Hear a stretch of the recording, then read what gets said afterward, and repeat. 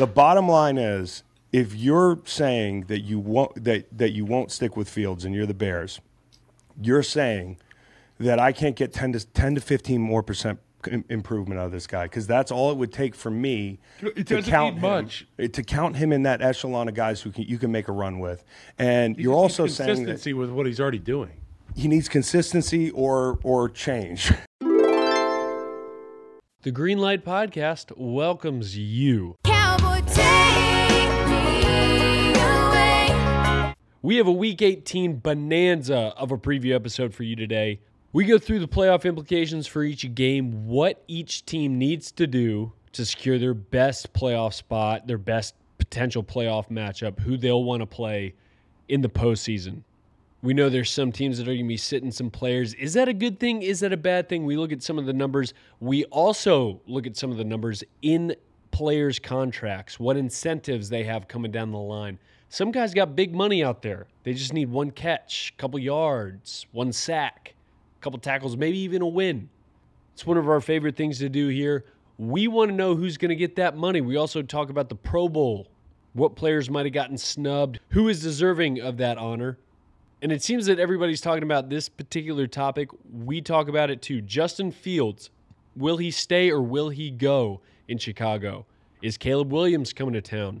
Chris, Kyle, Macon, and Bad Back Backy all discuss it on today. And we've got a little Stanford Steve best bets on the end. So if you're not sure what to bet this weekend, stick around and Steve will tell you. Y'all enjoy. They call me the breeze. I keep blowing and blowing. I ain't got me nobody. I ain't had me no load. I got the green light, babe. I got to be moving on. Marshall, Virginia. Hello. Why? Now, hometown of Blake Corum. Oh, yeah. Nice. They keep calling it nowhere. It's not nowhere. It's Marshall. It's Marshall. It's just beautiful. It's just west of D.C., which is a bit of a bummer. You know, feels less Virginia to us real Virginians. But it is a nice farm town. Lovely little farm town. Beautiful. He's kind of from that area that Bajan's from.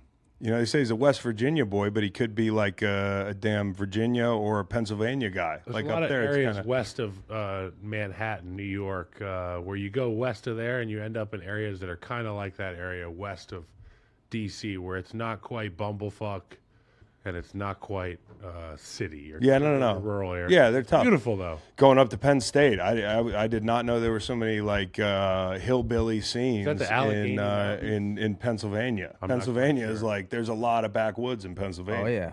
Hey, we big stopped state. at a gas station on the way to Pittsburgh one time, and I bought a Billy Joel VHS tape live from Yankee you did. Stadium. You did on our Strictly late 80s, Billy Joel. Yeah, we took a trek up to see Kenny Chesney and Eric Church and Chase Rice. Gosh. Two guys that I've been told I look like. So actually, there's a guy on the hockey team, You're the saying Seattle Church and Kraken. Rice. Did I send you that guy, the Seattle Kraken guy? No. The I sent it to- netminder. Yeah, it's The incredible. guy looks it's insane. Have you seen the guy on the Larry Nance, move over. Well, it's only that angle, though. If you Google image search him, he's We're gonna see him. he's Joey not. DeCord. Joey DeCord. You got to find a picture of this guy. Well, Hey. that's not the right one. Chris, I'll pull it up. Can you tell everybody who's in the room, Chris? Okay, here are the people who's in the room. Bad Back Backy's joined us. Kyle's joined us. Macon has joined us from the other office. Why, I don't know. I'm sick. And I know what you're probably thinking. Hey, let me pay you time and a half for last week when you were sick, time and a half for this week when you were sick. And I that's fine, I guess. Okay. Let's just, all right. Let's do that. Getting a double bubble. Joey, Guy does that's kind not of it. That's not it. There's pictures of him where it's like, what the fuck? He's the archetypical you kind of guy, the jaw structure. Yeah, I don't know what it is. Hair, But but it's not quite a giant beard. yeah, the I guy just kinda looks texted like it to the group chat. You texted the group chat. All right. There's a guy on the Blackhawks who looks legitimately exactly like I do. There's a guy on Detroit that looks a little bit like you on the Lions. Yeah. But this guy looks more me You're than better Skipper looking than does. Skipper. Skipper also 6'9". But when Skipper got mad, he looked like you when you get mad. That's Frank Brickowski Yeah, I know. The guy's a fucking hoss. playing basketball. How long are his thigh pads, dude? All right, so How long is... no, probably not. Judging by what I've seen in NFL locker rooms. Sheesh! He makes it'd be nice to keep guys like Blake in state, huh? Yeah, it would be nice to keep Blake Corum in state. There's countless guys that we go back and talk about. Okay, so we've said hello to Marshall, Virginia. Hello to any listeners in Marshall, Virginia. I've got a layup line. That's going to be Learning to Fly from Tom Petty. Learning to fly around the clouds. What goes up must come down. A week or two ago, I was on the phone with Kyle on the way home. I'm like, what you up to? And, he's like, oh, well, I've been sitting here in my flight simulator for 2 hours. And I'm like, where do you find 2 hours these days? I don't know if I said 2 hours. Well, how it was a while. You Whenever had I get 30 minutes, I can pause these flights that I do on Microsoft Flight Simulator. the people in the plane are like, what the fuck? I get to go do a little bit of a leg and then go downstairs and help out and then sprint back up there and do some more. But he has a sweet setup at home for a flight simulator, and he was describing it to me like he's flown to Teterboro up in New York. He's like, I flew to Teterboro today. Just got back from Teterboro. The way he talks about it, he's like a real pilot, and I love it. And I'm like really into it. And Kyle's saying he's going to go take flying lessons soon in a Cessna. One time, Meg, for my birthday, I'm terrified of heights. I'm terrified of flying. I've gotten a lot better as the years have gone on. I used to have to drug myself on planes. William Hayes used to fall asleep and sit on the window seat and keep the window closed. And I can't tell you the amount of times I was like, I just need the window open. Like, that's going to change something. anything. Like, I want to see the ground. Yeah. But Meg took me. She surprised me and took me to the Charlottesville airport, like blindfolded me. I'm like, oh, we're going to get busy. Nah, she's going to kill me. We're just going to go to the Charlottesville airport. She's going to take me up in a Cessna at like 3,000 feet. And this thing, like, we're flying over the mountains. When there's a stiff wind, the whole plane moves. So, like, I don't know if I'm really into getting in a Cessna again, Kyle, but my interest is peaked here with the flight simulator conversation. Maybe I'll get a bush plane. Well, we're not alone here. Macon does have interest in general aviation. Macon and I were going to talk about it before the show. Chris said, save it. So here we are, Macon. We've saved it. I broke bread with a buddy from college who's in the Air Force, did all kinds of crazy shit, flying planes around and that sort of thing. Mm-hmm. And there was another cat at the table. And I said, I'm going to start flying airplanes. There's something inside me that says, go fly airplanes. Take off and fly and land. And my buddy was taking me through it. He was like, when's the last time you've been in a 2-seater or a 4-seater? And I was like, I think only once in Canada. I was like 10 years old. He was like, well, if you're okay with being bumped around like a lot, you can do it. And that's all I needed to hear. I think I'm going to be a really good pilot. Yeah, I mean, that's the one thing. Chris is like me. Like, I didn't start out well with flying. I always had trouble with turbulence. And as a kid, I remember flying as a family. I just would close my eyes and just almost cry the whole time. Now, like you, I'm kind of into it. And the more YouTube rabbit holes I go down about what makes a plane fly, what is a foil, what are the updrafts and downdrafts, and like mountain flying. I was watching old 1980s instructional videos on how these guys used to learn to fly in the mountains, because that's where all the accidents happen, is when there's issues with the airflow and you're getting pushed around, particularly in the Blue Ridge Mountains back east, but out west a lot. It's at altitude, your engine works harder, and it's harder to navigate some of these terrains. But to your point, Macon, it's pretty easy if you're just down to get bumped around a little bit up there. I think we should go and make some content. Easy. We can go on a discovery flight at CHO. Yes. At the, What if I Charlottesville lose Airport. half my staff? I'm going to let the professionals fly. It's Imagine just gonna how be me many and hits, Bad you Back imagine how many here. hits you'd get on the live stream video of me and Macon going down. For sure. Going down. Is that the only way to get them to go anywhere? Is to have Yeah, them fly? no, I mean, that's what he wants to do. He wants to die. No, me? No. No, I don't. And Something then once we changed get in the last year. experienced enough, the planes get bigger, and then you just hit the autopilot button. I mean, Yeah, these that's small true. guys don't have it. Once you get big enough, you're good to go. You want to know what I do? Here's what I do. When I'm in a plane, I try to time out when the wheels are going to touch down at landing. So about 10 seconds out, in my head, I'll start saying, touchdown, Virginia. Wheels. Can you Wheels. imagine if Wheels. your pilot came on the whatever the fuck they PA talk to? system? Yeah, the red Intercom, phone. yeah. And they said touchdown Virginia. I mean, that'd be great. I do it I'm every just time. imagining Hey, or you could do Danger Zone like our guy. at the risk of Some of these pilots do have awesome intro speeches, like when you're getting settled into the airplane. Oh, some and they are give really you the good. rundown. Like I can't think of any verbatim, but I know how some have made me feel, Macon. And it's awesome to know, like your buddy, that there are these former Air Force guys, former Navy pilots who are just can't wait to get you as safe and as fast to where you're going. buddy, I have the story, and I forgot to tell it on this podcast. But me, Tom, and Babak Backy went out to see Willie Nelson at his 90th birthday party in Hollywood, and we flew out there. Part of it private, and we hopped in a plane. We met the pilot, and there's like a 5 to 10 minute period where when you meet the pilot, you feel out like how likely is it that this guy's on drugs, or that we're gonna die, or that he's a real wild card. Like I always love it when it's a former military guy flying the plane because you're like, he's real type A. He's seen some shit, right? This guy rolls up and he's like jovial. He's like your drunk uncle, but he's not drunk. He's just really excited. That's just how he is. This is how he is. We get in the plane. We start going down the runway. And when I tell you it scared the shit out of me, all of a sudden on the PA, instead of his voice, it was music. It was loud as shit. And it was the Top Gun theme song. Shut the fuck up. Buddy, the whole runway and the whole takeoff, we're listening to Danger Zone. During takeoff. And I'm like, man. Did he give you a good vertical speed there? I think he did good. He did. Oh, he was fantastic. Were you guys like, damn, But you we do got up remember quick. his name was on the side of the plane. He had his name on the side of the plane, bro. That's his bird. Bro, that guy, like, Oh, to it me, is that's a little too comfortable. And just knowing you guys, there's something about, like, when you see a pilot, you see him as a pilot. You're like, oh, that's the pilot. But just like Denzel in Flight, the pilot lives like another 20 hours out of the day. And who knows what that pilot's doing. The ups and downs that come with being Macon's friend, like, what if it's a bad day? Yeah. Like, It's all ups, mate. these are It's human all ups, beings but- flying these planes. If you don't think the pilots have bottles they're pissing in up there, But they're definitely pissing in the they bottom. don't want to get up out of those little furry seats that they have. By the way, Macon, pilot seats look to be really comfortable. I've never been up there in the cockpit, but they've got like sheepskin, it looks like a wool seat.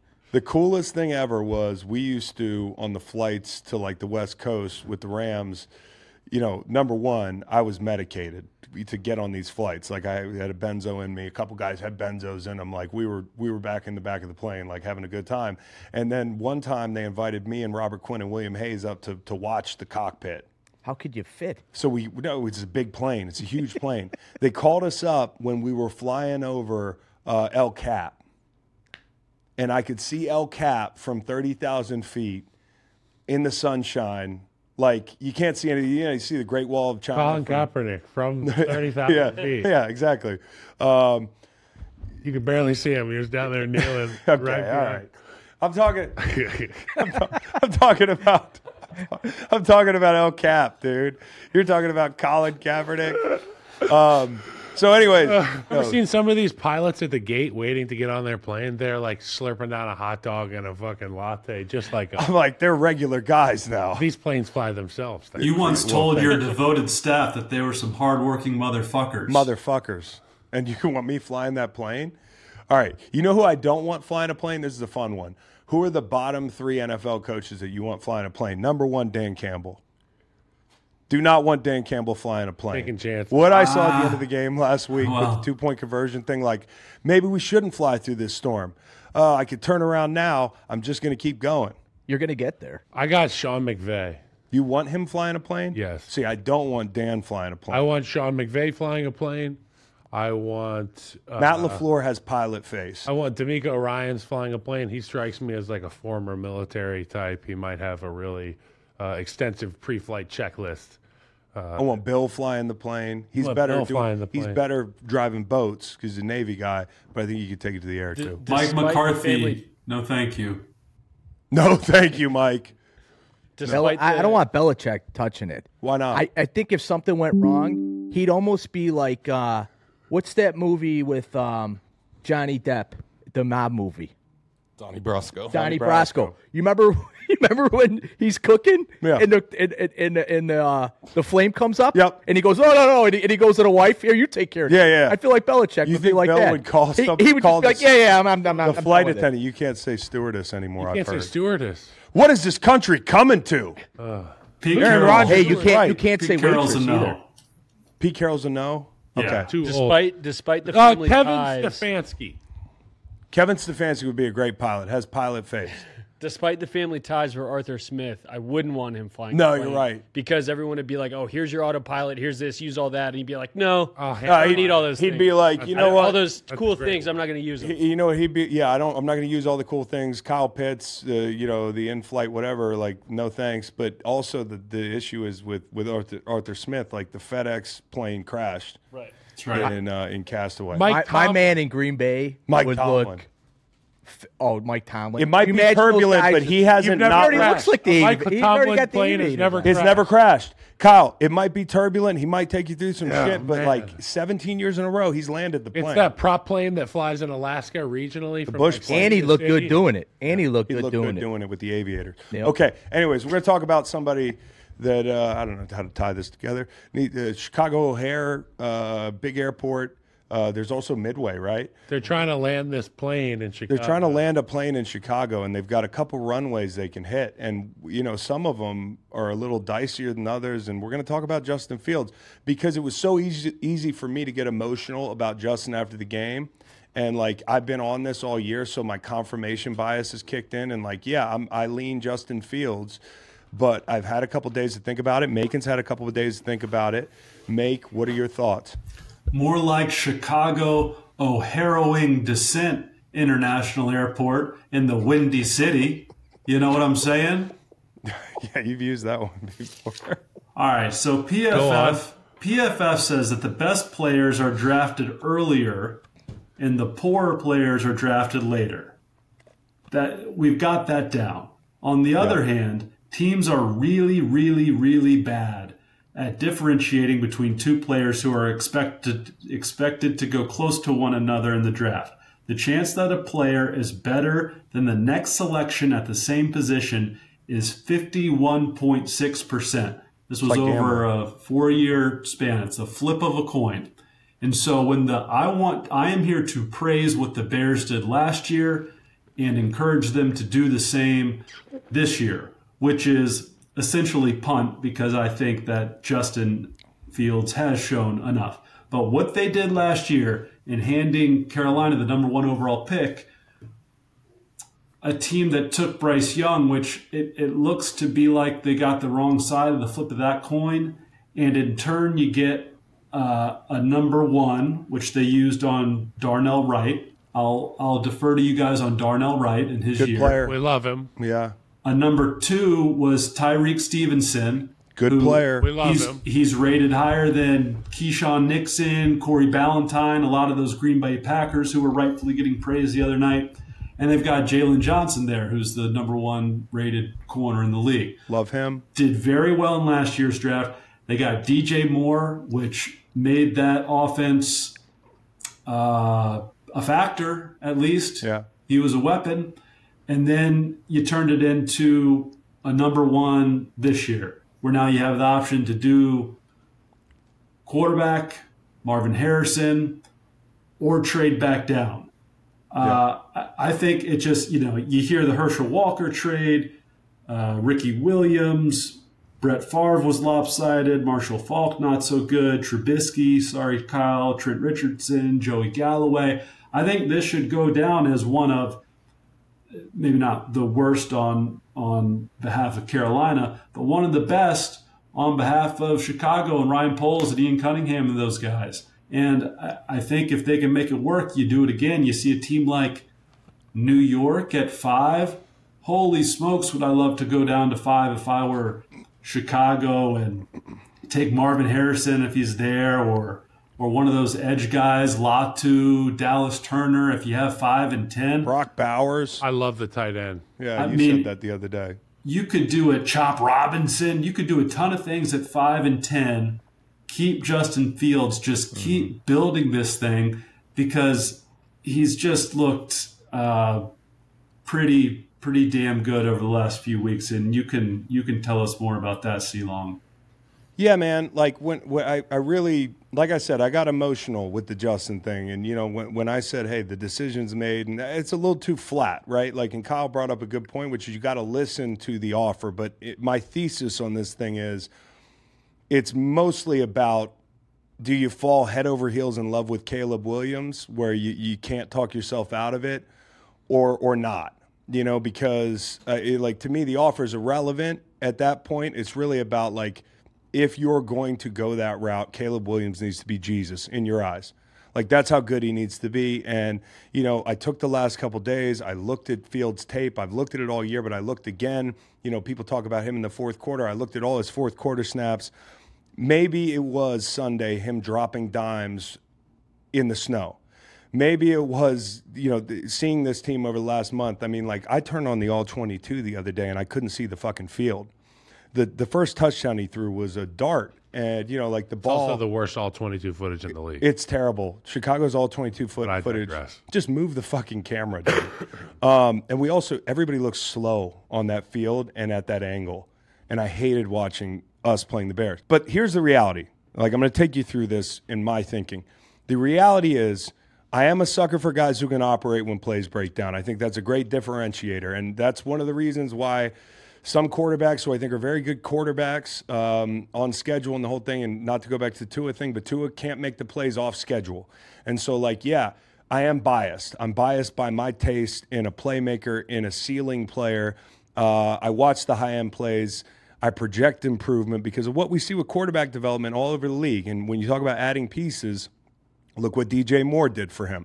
You talk about schematic improvements or schemes that have devolved for teams. I mean, look at Jalen Hurts this year. Look at Josh Allen when Dable left. Look at all types of guys who are dependent, even the elite ones, on the surroundings. I look at Justin and I say he can cover up for some things.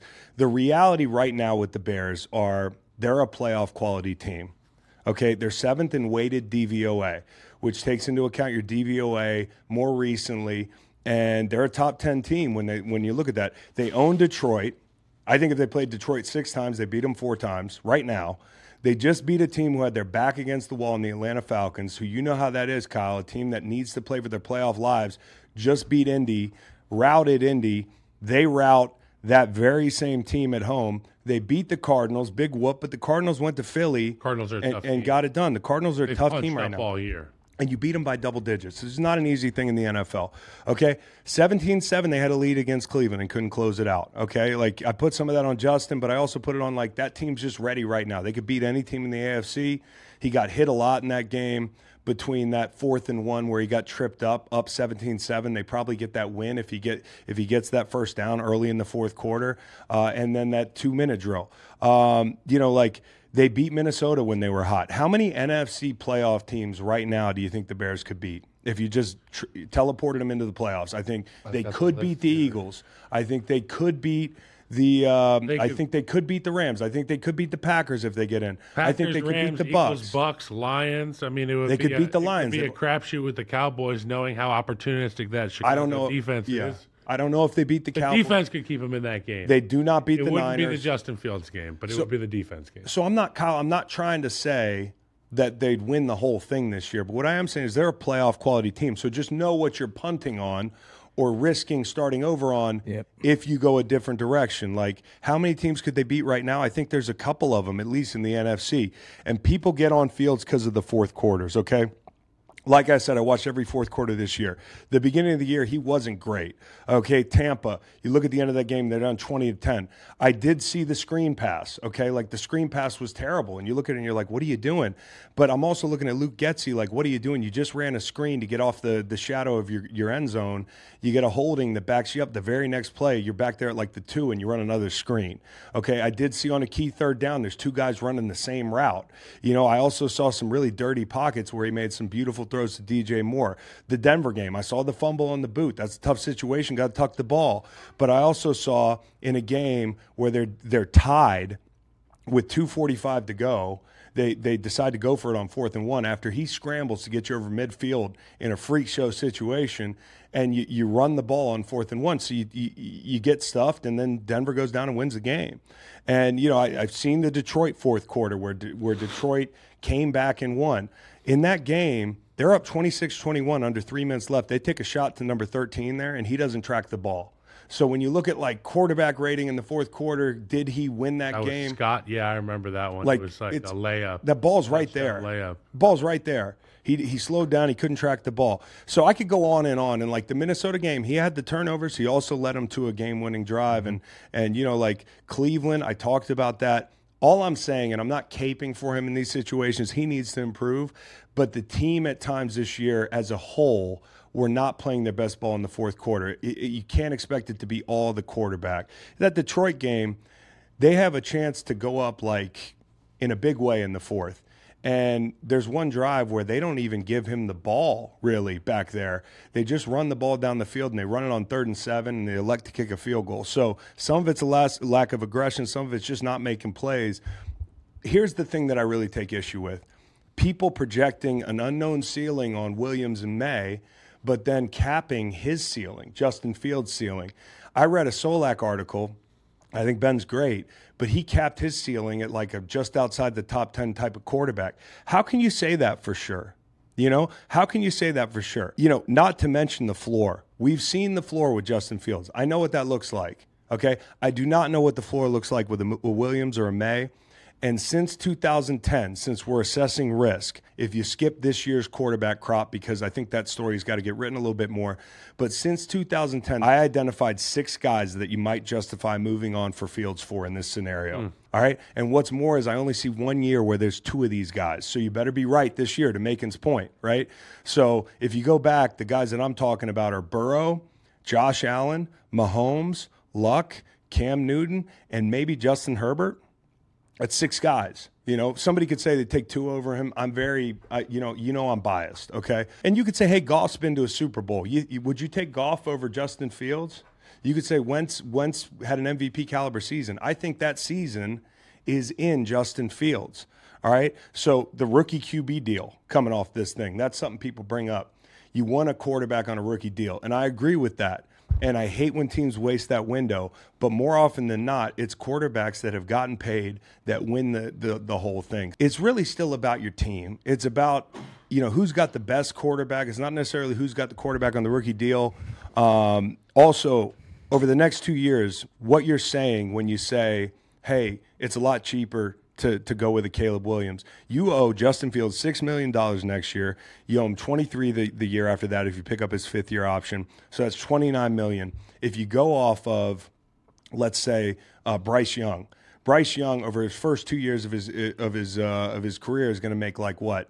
$16 million, something like that. So you're looking at a $13 million delta over 2 years, okay? And, you know, the vast majority of teams drafting a quarterback in the top 5 see a coaching change within 3 years. Go look at it. Eberflus would be on the short end of that. If they don't play well next year, he's gone. Like, because if what is the cap next year? Playoffs or bust? I think they got to be in the playoffs, even with if they make that decision for Williams, they got to be in the playoffs next year, because he's not walking into a crater. He's walking into a team that I just described. Playoff team. He's walking into a playoff situation. Also, if you talk about the difference in paying these 2 quarterbacks over the next 2 years, you're not telling me that some of the blue chip cheap labor that you'd accrue by going with Fields would be cheaper than bringing in guys to replace those assets in free agency. So it's just not that simple. And I understand, but it's just not that simple. I think there's the intangibles that that need to be talked about as far as you got DJ Moore saying this guy's the guy. That's a big one. You got other veterans saying the same thing. The city really likes Justin Fields, and they want him to do well in Chicago, and that city needs that. They identify really do. with him. They do, and that's part of the reason I'm jumping out of the gym, because you watch this crowd, like you got something going. Context is important. And it's like you wasted the time that you took to develop him. Get him. All he needs is consistency now within the coaching staff, within the offensive coordinator, and why gamble when you don't have to? Well, so here's the deal, and you bring up a great point. You heard DJ Moore. You've heard other players talk about him.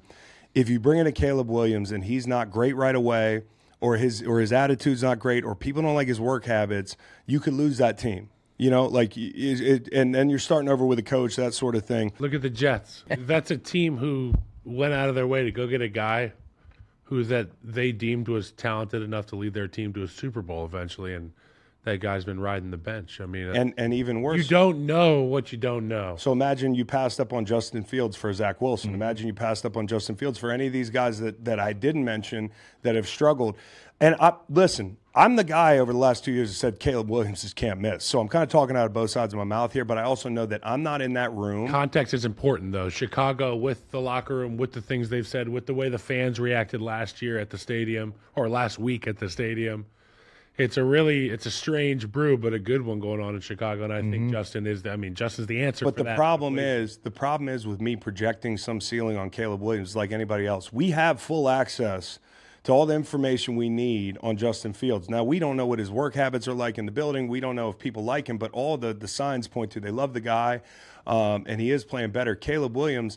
There's a whole process that's invisible to us with this thing. And so I don't know what Caleb Williams is going to turn up or Drake May. Like, we shouldn't just say Caleb Williams or Michael Penix or any of these guys. Having said that he's can't miss. We're not saying anything bad about Michael Penix. Yeah, no. Having said that Williams can't miss is short-sighted, because it is, I outlined the risk assessment part of this, which is even guys that we thought in the past were can't miss, they've been misses. And so he better be Jesus. Is his backup draftable? The USC backup? That guy, that's another thing. It's like the backup comes in there. He broke a passing record. I was like, so everything's complicated. If you trade Fields, you're probably going to trade him between, like, say, Atlanta. They could win a division with Justin Fields. Yeah. So there's that puts more pressure on you. And what's optimal? If you bring in a Caleb Williams, Kyle, and I've said this a bunch of times in this show, you do not want a rookie quarterback with a defensive head coach in an ideal situation for two reasons. Number one, you just want a killer offensive play caller at head coach. Number two, if he's not your play caller, you might lose your dynamic coordinator if Caleb Williams has success over your first 2 years. We've seen that regression when guys lose those coordinators. And so guarding against that, I'm like, so if you want to bring in a guy like this in a burn the ships move where, like, there's no going back, and I were to ask you what's optimal, and you were to say, yeah, offensive head coach, well, what are you going to do? Well, we're going to keep Flus. Okay, well, what you're telling me already is that you're not really creating the optimal situation. Because that guy could be gone. Because that guy could be gone, the play caller, in a couple years. Now, is there a way to have a guy – so, like, you and me, we want to coach, but we don't want to be gone all the time. Is there a way that coaches can kind of carve out these deals where they're like, yeah, I'm the coordinator, but I'm safe, like I'm unhireable or I'm getting paid this much here, so the job is that much more attractive for me? Well, I guess you could overpay a coordinator. You know, that sort of thing. And is that worth it? I haven't seen teams been able to do it. You know, so I'm not sure. But like, here's Thinking out of my right brain. To lay it. I got some right brain stuff for you here. But the options are, before we wrap this thing up, you could walk out of the 2024 draft. If you go with Fields, you get 2 firsts. You get a DJ Moore type quality player if you get the right guy, right, which is a known commodity. You get a second day pick. You've gotten Stevenson, you've gotten Johnson in those situations. You know how to draft, and you get your first. Now, if you go with Williams, what I hear is for Fields is like a 2, 4, and a 6. And you get your first. So that list is a lot shorter of the assets that you accrue if you go with Caleb Williams. So he better be great. Here are the fun situations I dreamt up. These are fantasy world situations. If you were going with Williams or if you were going with Fields, you could hire Ben Johnson away from the Detroit Lions, kill that team in your division, double whammy. You got the right coach. Here's my favorite thing that I dreamt up last night that I actually think I would do if I were the Bears. If you're not positive about Matt Eberflus and Brian Dable gets fired, you could either bring him in as a coordinator or make him the head coach, because I believe he's the big quarterback whisperer. When I think about Justin Fields, and this is another thing, we talk about the numbers with Justin Fields. People down him because of the numbers. We down him because of stats. I read a ton of articles that are just like stat. QBR, completion percentage. Quarterbacky shit. This year, Fields was 22nd in QBR. You know what Josh Allen was after year 2? And I know this is after year 3 for Fields, but people have different shot clocks. And also Josh Allen in the same system for 2 years. Now Fields in the same system for 2 years. So Josh Allen after 2 was what? 24th in QBR. Okay, what do you think people thought the ceiling on Josh Allen was early in his career? Okay, like, is he a different guy now? Fields misses some balls. You know who else misses some balls? Fucking Josh Allen. Everybody. Josh Allen missed 15 balls the last 2 weeks. You know why there's a short list of quarterbacks I'd take over Josh Allen? Because of all the shit he can do with his legs. He's that different. And obviously he's a thrower of the football, and I think Justin could be that too. People say completion percentage, not high enough. Okay, it's around 60. You know who won the MVP with a 59% completion rate? Cam Newton. You know what Cam Newton's QBR that year was? 61. You know what his best QBR year was? 64. You know, people could say, yeah, but those guys are special athletes. Let's compare him to more of a pocket passer. Okay, and this is somebody that I actually saw written in a Bears blog. They would take over Justin Fields as Trevor Lawrence. Are they not watching football? Okay, Trevor Lawrence. In his good year, year 2, his QBR was 56.1. You know what Fields was year 2? 56.3. So my point is, when you're projecting a ceiling on a guy, be careful. And that's the reason I like Brian Dable. Like, if there were a situation where Brian Dable becomes available and he'd be your coordinator, I would tell Luke, hey, appreciate you, but this guy knows how to get the most out of this type of guy. And don't you think an offensive coordinator would love to come to Chicago and be with Fields? I mean, think about a desirable job. Yeah. I mean, you could look like a genius. Like Sean Payton, who was sitting in the studio last year thinking to himself, I have the keys. But think about it in test. Yeah. Justin Fields, that test seems a lot easier to me. That's a lot easier of a test. And think about it in this. Point. If they do switch and go with Williams, is that job as desirable? I think it's pretty desirable. I'm not saying, but as an offensive coordinator, I'd rather deal with Fields and have a new guy coming in. Well, it's an unknown. It's part of what we're talking about. It depends on how you feel about the cockiness and the confidence of these coaches. You've also presented the options as one or the other, where it doesn't have to be that way. You could draft Caleb and keep Justin. Holy shit! The last thing is this. Can you imagine that?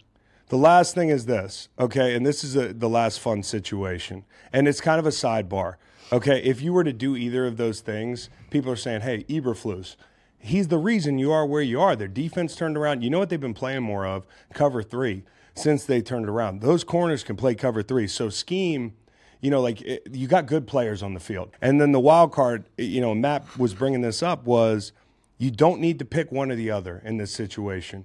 You can trade out a first. You can repeat the Carolina Hall. You could trade out again. You could go to 3 and trade out of 3. You could draft a Michael Penix Jr. if that's the guy you love. That's the real ace in the hole. You could get a bunch of assets. And people would say, hey, Justin Fields, it'd be disrespectful. Justin Fields might not be able to handle it. But if he can't handle it, maybe he's not your guy. Here's the thing about trading him now versus trading him next season in the middle of the season. Next year, tell me who the best quarterback in that class is in the draft. It's hard to say.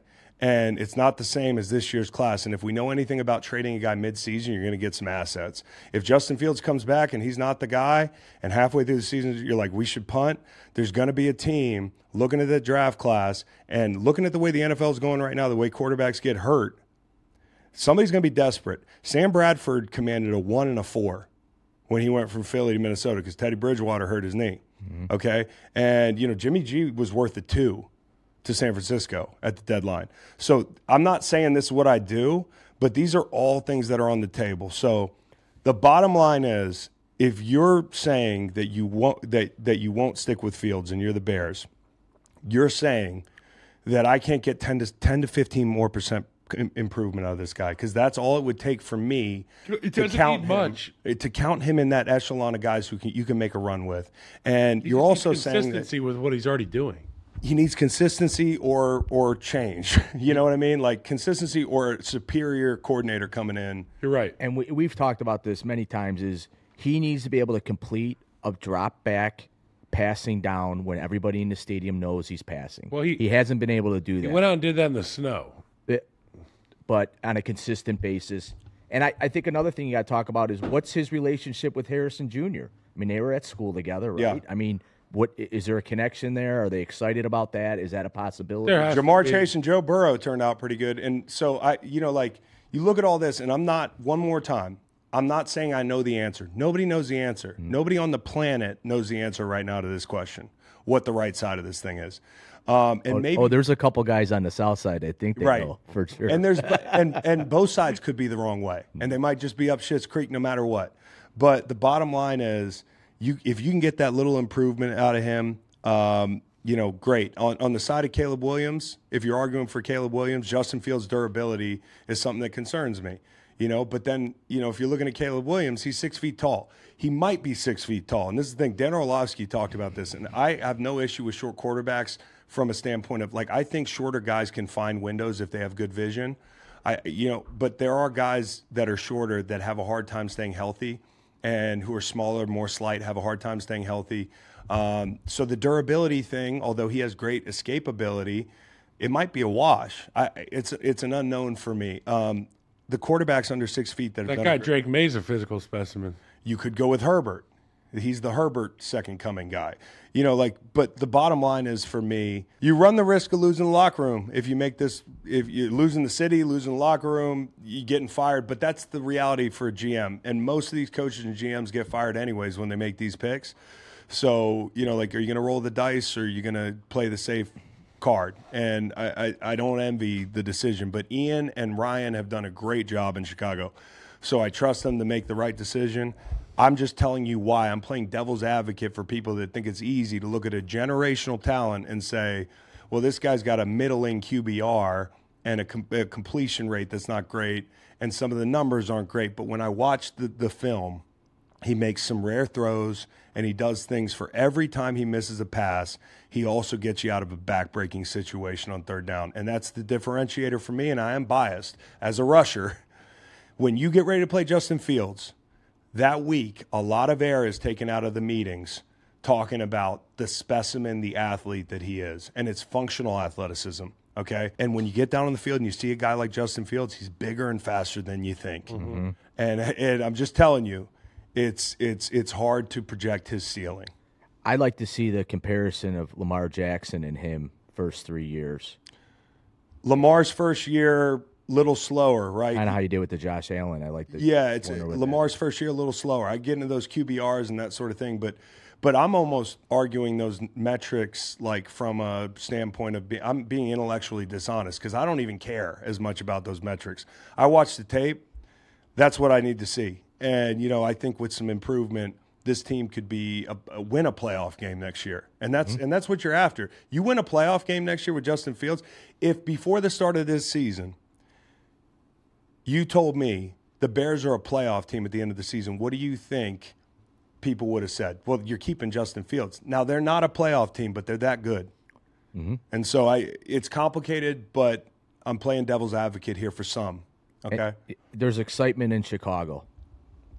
Either way. I mean, which we're sitting here talking about Chicago Bears football, and they're not even. It gives people something to wake up and be excited about. It used to be people dreaded football season, and they also enjoyed bitching about the Bears. Now they enjoy talking about all the things in the future that are going to be exciting. They're good problems. Yeah, it's good. And that's good for the NFL. Whatever you're looking forward to this football season, there's one thing that pairs well with every great moment, and that is an ice-cold Miller Lite. Whether you're at the stadium, playing fantasy football, or watching the game at home, or at the bar, Miller Lite is here to make your football season taste like Miller time.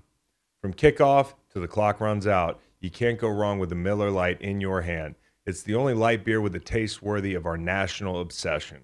Because what's the point of having beer if it doesn't taste like beer? I go to Dirty Nelly's every weekend. Sometimes I'm prepping for the show at the bar on Saturday night, watching a little college football, getting ready to lay out our Miller Lite moments.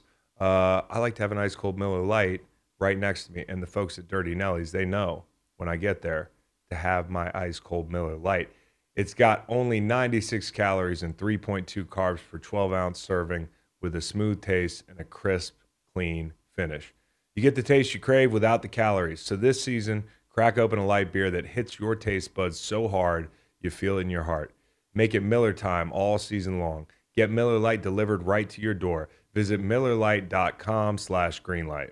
Or you can find it pretty much anywhere that sells beer. Celebrate responsibly. Miller Brewing Company, Milwaukee, Wisconsin. 96 calories and 3.2 carbs for 12 ounces. All right, so that was Justin Fields. I won't talk about it again until – but that's everything I feel like you need to know about Fields. I'm no college scout. I can't sit here. I'm not Todd McShay, but McShay's wrong a lot. Kuiper's wrong a lot. And so that's my point. You see the list of guys from Mahomes' draft? Like when they were like Brugler and all those guys? Oh, yeah. Yeah, we don't know. Nobody had Mahomes. Nobody knows. Okay, so here's another piece of news that came out today. Pro Bowl rosters were released. I don't want to go through the rosters and be like, I don't know why that guy made it, because that's haterade, as Nate would say. That's hate. So we're going to talk about the guys that we think probably should get, because when you talk about the Pro Bowl, and some guys that make it, they deserve it. You know, some guys that make it, they get in because of the fans, and you know it's kind of an imperfect process. But I think there's some guys who deserve recognition as Pro Bowl caliber players. The coin just didn't flip their way. There's a guy that probably was never going to make a Pro Bowl in Tennessee. His name's Autry. He's a defensive lineman that moves up and down the line. He's kind of a tweener. He had 11.5 sacks this year. I've always liked his game. He was never going to go to Hawaii or wherever the fuck it is, Orlando. But I just wanted to shout him out. He had a great year. He's a Highsmith up in Pittsburgh. I'm a big fan of his. Great. Got to connect with him earlier this year. Got to know his dad on Twitter a little bit. I think people discount how important he is to that defense and what a good rusher he is. He had double digits. He's been a real force. He came back when he was hurt. I forgot who they played that week, but he was a huge monster. He made a huge impact. Monster impact. TJ Edwards, linebacker, Chicago, guy who had a great season, ton of production out of TJ, and a lot of guys on that defense. Jaquan Brisker, another dude back there. You mentioned Jalen Johnson earlier. A number of guys. If Montez Sweat had played the way that he did at the end of the season, throughout the season, he'd be an all-pro. He made it. But he'd be an all-pro. Yeah. And I don't know when that stuff comes out. But, you know, like he had more sacks than Bosa. He had more sacks than, you know, he had more sacks than Hutch, who made it. Like, I actually think when you look at the NFC, he had the best year of any of the defensive ends. And I also think it's interesting looking at Washington. I've been saying this for 3 years. That's the best guy on their group on the edge. And some people laugh me off the stage when I say that. But it played out even after the trade between the Niners and Chase. And by the way, Chase Young, second in Pro Bowl voting. I'm not downing the guy because I've sung his praises, but he's got 6.5 sacks. You know, like this is a fan thing at some point, you know. And so, like, I just want to give the guys some love that didn't get in. L'Jarius Sneed, Kyle. How about Billings in Chicago, defensive tackle? L'Jarius Sneed, obviously great. We always sing his praises. But a guy we haven't mentioned is Billings. And he's going to be a lot of it seems like name recognition. Like Justin Tucker got in even though he had his worst year. And Justin might tell you that. Yeah. You know, and it's name recognition, it's team, it's market, but also, like, you know, I was talking to Fred Taylor because he was inside the NFL, and like on a totally different scale, this guy's been waiting to get in the Hall of Fame, and he wasn't angry at all, but he's like, you know, I played in a market where, you know, and there were some Pro Bowls I didn't make because of that market. And so, you know, like I look at JOK, and he gets kind of overshadowed in Cleveland. I thought he had an incredible year, the backer there. Amon-Ra didn't go. Winfield didn't go. His dad's on Twitter like, what the fuck? But there's Buda Baker had like no stats. Buda Baker had no stats, and we love Buda Baker. He's very. I don't know Buda Baker. I don't know Buda Baker, but I would say Winfield I thought Baker. deserved to go. You know him in real life? Threw him one time, like 8 yards. Oh, well, do you know the story about what happened here? No. So one time Buda Baker had a chance at a pick six, and he got caught. By DK. And, like, after the game, I was kind of like, oh, man, Buda Baker's never had a pick six, but I said he's never scored a touchdown like that. He always gets hawked, and I feel bad for him. And game of telephone, Cardinals fans telling Buda that I'm talking shit about Buda, and Buda's like, Chris Long doesn't know Buda Baker? And so So, anyways, I'm like, whoa. It's like all caps. I reach out to Buddha on Instagram, and I'm like, dude, like, ironically, I think you're an amazing player. You're like one of my favorites to watch. Kind of got lost in translation there. I was just talking about the pick sixes. I chucked him. And I said, Buddha, like, when you get a pick six, you got to come on the show. And he was like, totally cool, bro. I appreciate it. I figured it was something like that. And so I don't know Buddha Baker. But I do think Antoine Winfield. Place. Huh? It was we ran toss to the right. He happened to be there. He was in the wrong No, part we of get my it, Kyle. assignment. We get it. You chucked him. You chucked him. You don't want him to say Kyle Long doesn't know I Buddha love Baker. when little guys come in the box, though. Yeah. Then they get to meet us. Yeah, it's true, especially with the new rules. Yeah. If you to play with the new rules. What do you mean? They can't cut you. Oh, yeah, they can't cut me. Yeah. That's one less thing to worry about. So The new rules. I'm not thinking about rules ever. I want to talk about I know you're not. We talk about Pro Bowl. What? As we're getting into these previews, I just want to mention some incentives. So we're sending some positive juju out to some guys who can make a lot of money this week. Incentives, Week 18 is one of my favorite subplots in the NFL. For offensive linemen, it's mostly like play time or sacks allowed or something like that. But for us, It's like, are you healthy? yes, your guy's healthy. Give That's him good. Extra, You get paid more. Give him some cheeseburger. Uh-huh.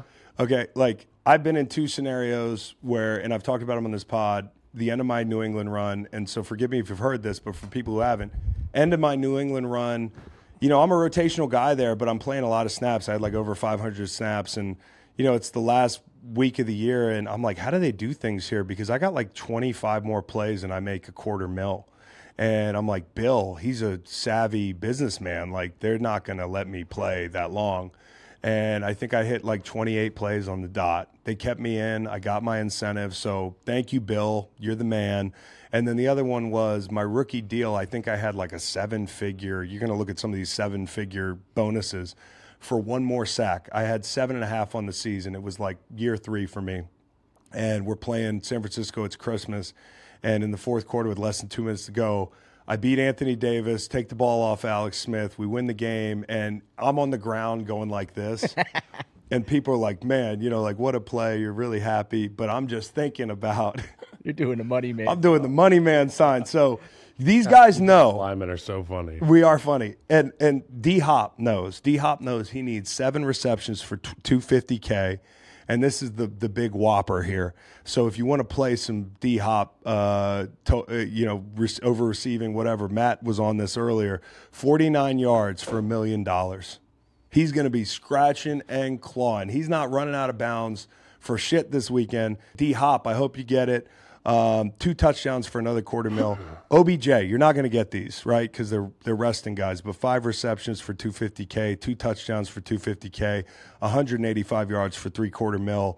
And most importantly, this is the guy in Baltimore that I think could make an incentive or two this weekend. My boy Nelson Aguilar, 58 yards and $250,000 for him, 10 receptions for $250K. How many screens is he going to get this weekend? Maybe not enough. I got an incentive story. Yeah.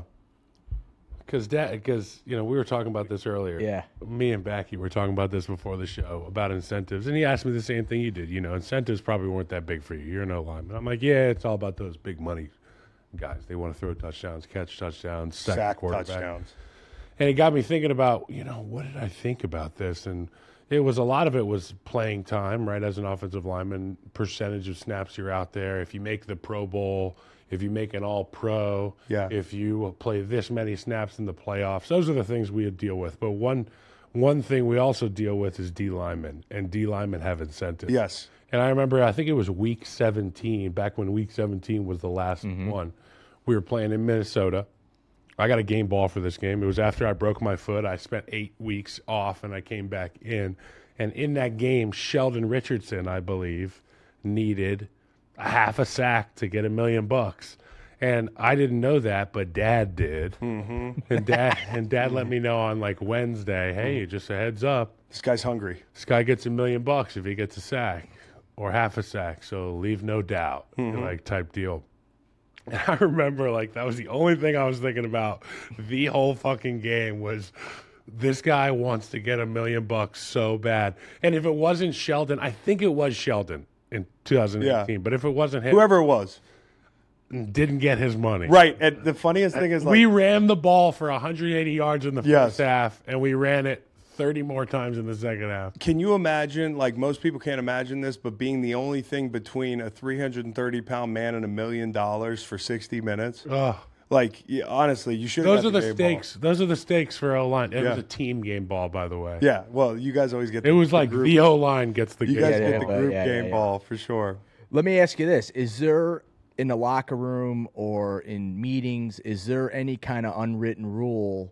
You know, kind of like in baseball, if a guy's throwing a no-hitter, you kind of leave him alone. You don't talk to him. Mm-hmm. Is there any type of unwritten rules as far as like not talking about your incentives or it's No. not something you brought Guys up? aren't Guys are smart enough guys in are the talking. NFL. We're talking about it nonstop. Guys in the NFL aren't smart enough. We're talking about it nonstop. Now, the one thing, there's unwritten rules. I talked to DeForest Buckner about this, and this ties into money because these are sacks that eventually can trigger incentives.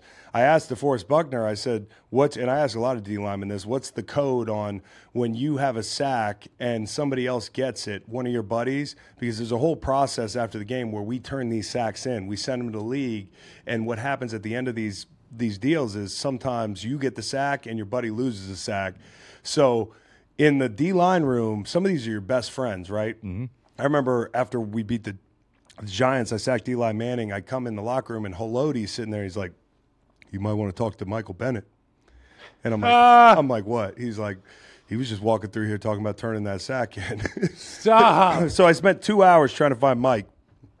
Couldn't find him. He was doing some Michael Bennett bullshit. He was at the league office. He was like getting a pedicure somewhere in the building or something.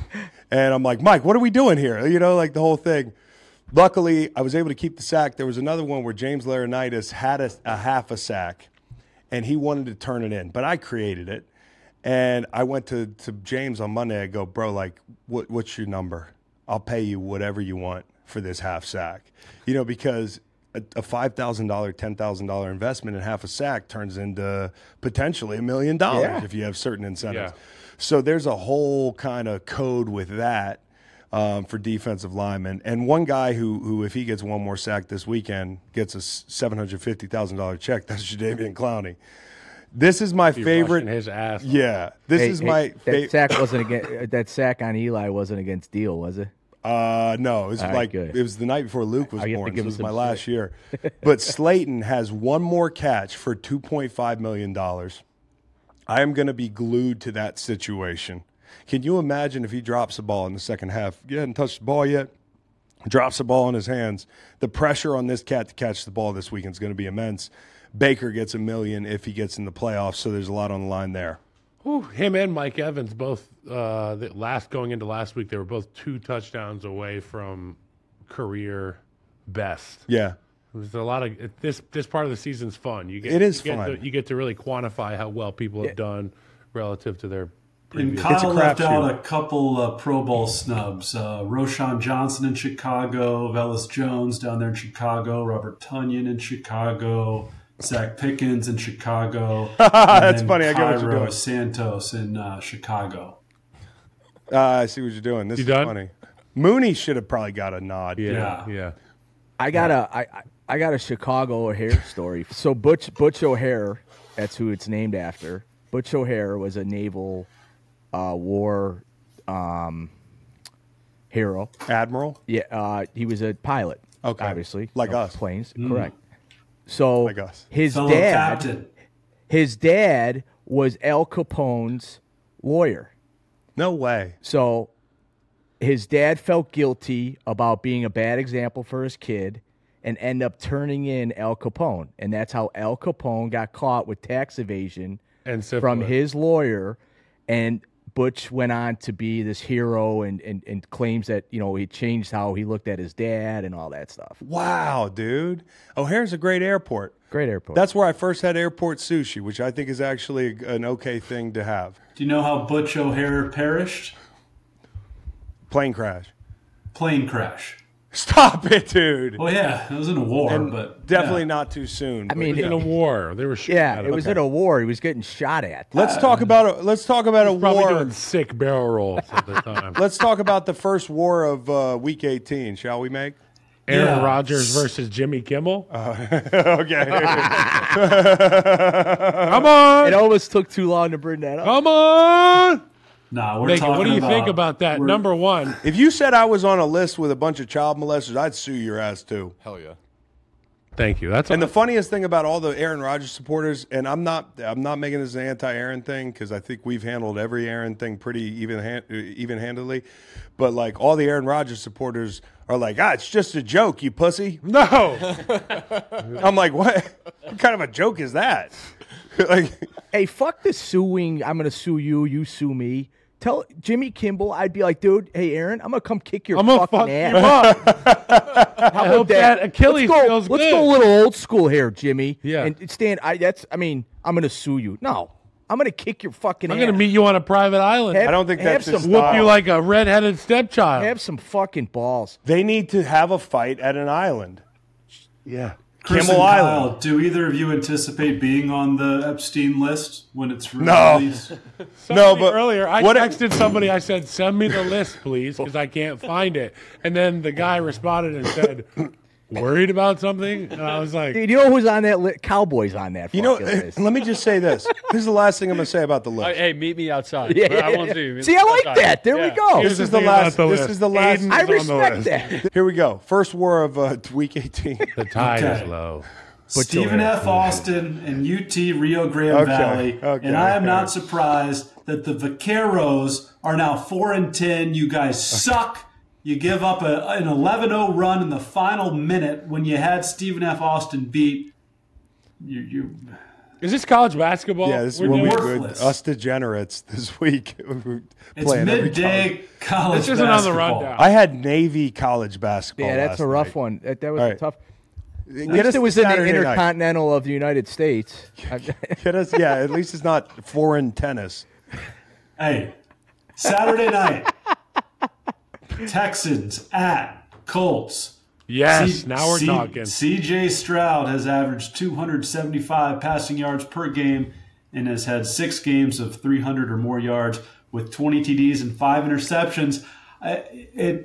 It screams Texans, and the line has moved that way. Why does it feel Colts? It feels This is Colts. the first time these two teams have been on prime time, right? Like this is the first time Yeah, that yeah. we're all able to see them after the babies are down. I think. Yeah, that's true for both And of them. and it's great. I think it's great for the league. I mean, obviously, the new quarterbacks, we've talked at length about young quarterbacks in the league. We're without one of the stars in this matchup, but still, Shane Steichen has made this team Minshew's a star in his so own much right. fucking fun to watch. And Minshew, which is funny because the novelty of Minshew a few years ago, he was the reason to buy tickets. Now it's Shane Steichen's brain and this roster, but it's going against C.J. Stroud. My favorite inside the NFL mic'd up moment that I saw this year so far was Gardner Minshew getting shit talked to him by Max Crosby, Little ass. who on our show, I forgot when we asked Max who the flyest white guy is in the league when it came to the drip, as in the outfits. He, of course, said like Travis Kelce, and I'm like, I like Minshew's outfits. Like, Yeah. I get into some of those outfits. Little ass And boy. He didn't really react, and then when they played last week, he called him a little ass boy the whole game. And the funniest shit was Minshew went over to the sideline and was like, "That Crosby's an angry dude, man." He goes, he just keeps calling me a little ass boy. Stop. And he goes, I said, "I might be little out here, but I'm not always little." you know what I'm saying? And the guys on the sideline are dying. But I think the biggest weapon that the Colts have is Shane Steichen. Like in that Yes. game, in that first game, they got out and jumped on these guys, and they've been as good as anybody in scoring touchdowns. The first drive of the football game, I think the start of this game is going to define how this game goes. And I think it's the rushers getting home. Like the Texans got close a lot in that first matchup. Since that point, they've gained a lot of notoriety up front, and that includes getting Will Anderson back last week, who had 2 sacks. And I want to take this moment to mention that it's clear to me that the NFL doesn't want my guy, Jalen Carter, to win Defensive Rookie of the Year. I thought I had this thing locked up all year. What do they got? Well, the odds have tightened. Right now, I think Jalen's like a minus 300. and Will Anderson's now plus 400 or something Plus like 275. Plus 275. Like I went to bed. They get this guy Seth Part Wall. of the pussification of the Philadelphia Eagles, they're dragging their boy down. Right? They're dragging their boy down because the NFL, number one, because of the racing thing, does not want him to win Defensive Rookie of the Year. Because Dom is touching players. And because Dom's touching players. And then also the fact the Eagles are no longer good, so they're applying this standard that's higher for the Eagles than it is for the Texans. The Texans are hot. Will Anderson got 2 sacks last week. Will Anderson's a really good player. I've done nothing but sing his praises this year. And people want to put up Jalen. This is how stupid this thing's got. Like Ari Miroff and one of these aggregator sites, I see the other day, they're like, Jalen Carter's stats this year with like 3 eyeball emojis. And he's got 6 sacks and 20-something tackles and you know, like this, that, and 30. He's got a touchdown against Dallas. But to me, what it is the tape. This guy is dominant. I know I'm being selfish and saying he should win Defensive Rookie of the Year, but the truth is he's the best defensive rookie. You know, and you look at the stats, okay, Will's got 7. If he breathes on Minshew a lot this Saturday night, I'm afraid that they're going to give it to him. The other guy that they haven't even talked about is the guy in L.A. and Kobe Turner, who has 9 sacks as an interior lineman. He's got a really good inside move. He does play next to Donald. He's cleaned some stuff up. He's got as many sacks as Aaron Donald did his rookie year. You know, and so he wasn't. Tells me enough right there. He wasn't even on the ledger until like last week, and so I don't know what's going on with this award. But one thing to look at as a theme here is what's going to happen in that race. I lean Houston. I really do. I think with the quarterback they have, you trying on my tactical gloves. These are fucking sick. Yeah, they're sick. I lean Houston because in a game like this, I lean quarterback, and I wondered how C.J. Stroud would come off that concussion that took 2 weeks, you know, and it looked so bad for them, down all those guys against the Jets, but last week they looked really good. They obviously have injuries outside, but I still think they can win this game. It's going to be a lot of fun. I lean over for sure. It's like 47, and I think whoever wins this game obviously is going to be the biggest group of Titans fans in the world. And maybe my fly on the wall is locked up right now. It's this team throwing a party, watching, knowing they're in the playoffs, playing with house money as fans. And if Jacksonville loses to Tennessee on Sunday, in that situation, they win the division. And so, you know, like, I just cannot wait for that game Sunday. There's so much pressure on Jacksonville, Kyle. They have not played their best ball. They looked good with Beathard, but that was the Panthers. The defense played better. I just think Mike Vrabel's such a, you know, we talk about Vrabel spots. This is a Vrabel spot, man. I told myself the last 2 times that Vrabel had Vrabel spots and they pissed down their leg that I'm done saying the phrase Vrabel spot. Well, here's the deal, Kyle. You want to fade you want to fade a Vrabel spot if there's been like 3 in a row that have hit, but now 2 in a row This haven't is a hit. Peterson point. A Peterson point. Mm-hmm. Okay. I listen, I think the Titans have a great opportunity to play spoiler, and you know, like when you think about like the mental advantage a team has, Titans have the mental advantage here. I mean, they're playing with house money. They're not going anywhere, and Vrabel loves these situations. So looking forward to that game for sure. All right, dog. But to Kyle's point, they have lost 7 of 9. No question. How many have Jacksonville lost in their last 7? 4. Since you guys are doing math. 5. Okay, 5 of their last 7. They've won 1 and W1 is their streak. Won 1 in a row. Yeah, but how many out of their last 7? 5 of their last 7. Okay. 1, 2, 3, 4. They've lost 4 of 5. And so my point is there are 2 teams that are ailing and one team knows it and it's real. And the other team's just not very good, but I don't know that the Jags roster is that much better than the Titans roster. I do not. You know, the way it's played out with the injuries, and they get, what are they getting, Kirk back? The Balls are back? They're getting Kirk back, or who are they getting back? He's off the IR. It's unclear if he's playing. Yeah, okay, we'll see. Nuts intact. Let me mention a guy. 13.5 sacks. Name's Josh Allen. First double-digit sack season since he was a rookie. 55 tackles, 27 pressures, 2 forced fumbles, and a pick. Nice year for that Josh Allen. And a partridge and a pear. I don't think he's going to the Pro Bowl, though. So, you know, like he might not have gotten snubbed because I think Max should get in. Trey Hendrickson should have been like second in Pro Bowl voting. The year he had was unbelievable. And then in the AFC, you also had probably Myles Garrett, who was going to get in no matter what. So that's one of the situations where it's like Josh Allen was a Pro Bowler this year, but these guys were just so good, you know. And so I feel for him. A victory would give Miami its first AFC East title since 2008 and a top 2 AFC seed for the first time since 1992. Its first 12-win season since 1990, but they've slipped just a little bit since being 9-3 on December the 3rd with a 3-game lead over the Bills. Now it's tightened up. 1 game separates them. Winner gets the division. I think there's 2 things right off the bat with this game. You talk about mental edges. I think the Bills have one. It depends on what happens in the Baltimore-Pittsburgh game, which is so interesting. That's earlier in the day. We talked about Kyle being flexed to Sunday night for Miami and the Bills. And we lose that one. CBS loses that game. That sucks because I would love to hear Romo talking about Josh. But we're going to get Sunday night, Josh Allen, and we know what's at stake for them. If Pittsburgh wins that game, we're going to talk about that in a minute, then they got to win or they don't get in, basically. And for the Dolphins, the range of possibilities are you go to Arrowhead to play that team you lost to at Germany, or you're going to be hosting a playoff game and winning a division. So it's for the division. It's for real playoff implications. You rarely see something like this that's for the division, and the stakes are so, like what could happen. It's such a difference for both teams. And I think Miami struggles in these spots.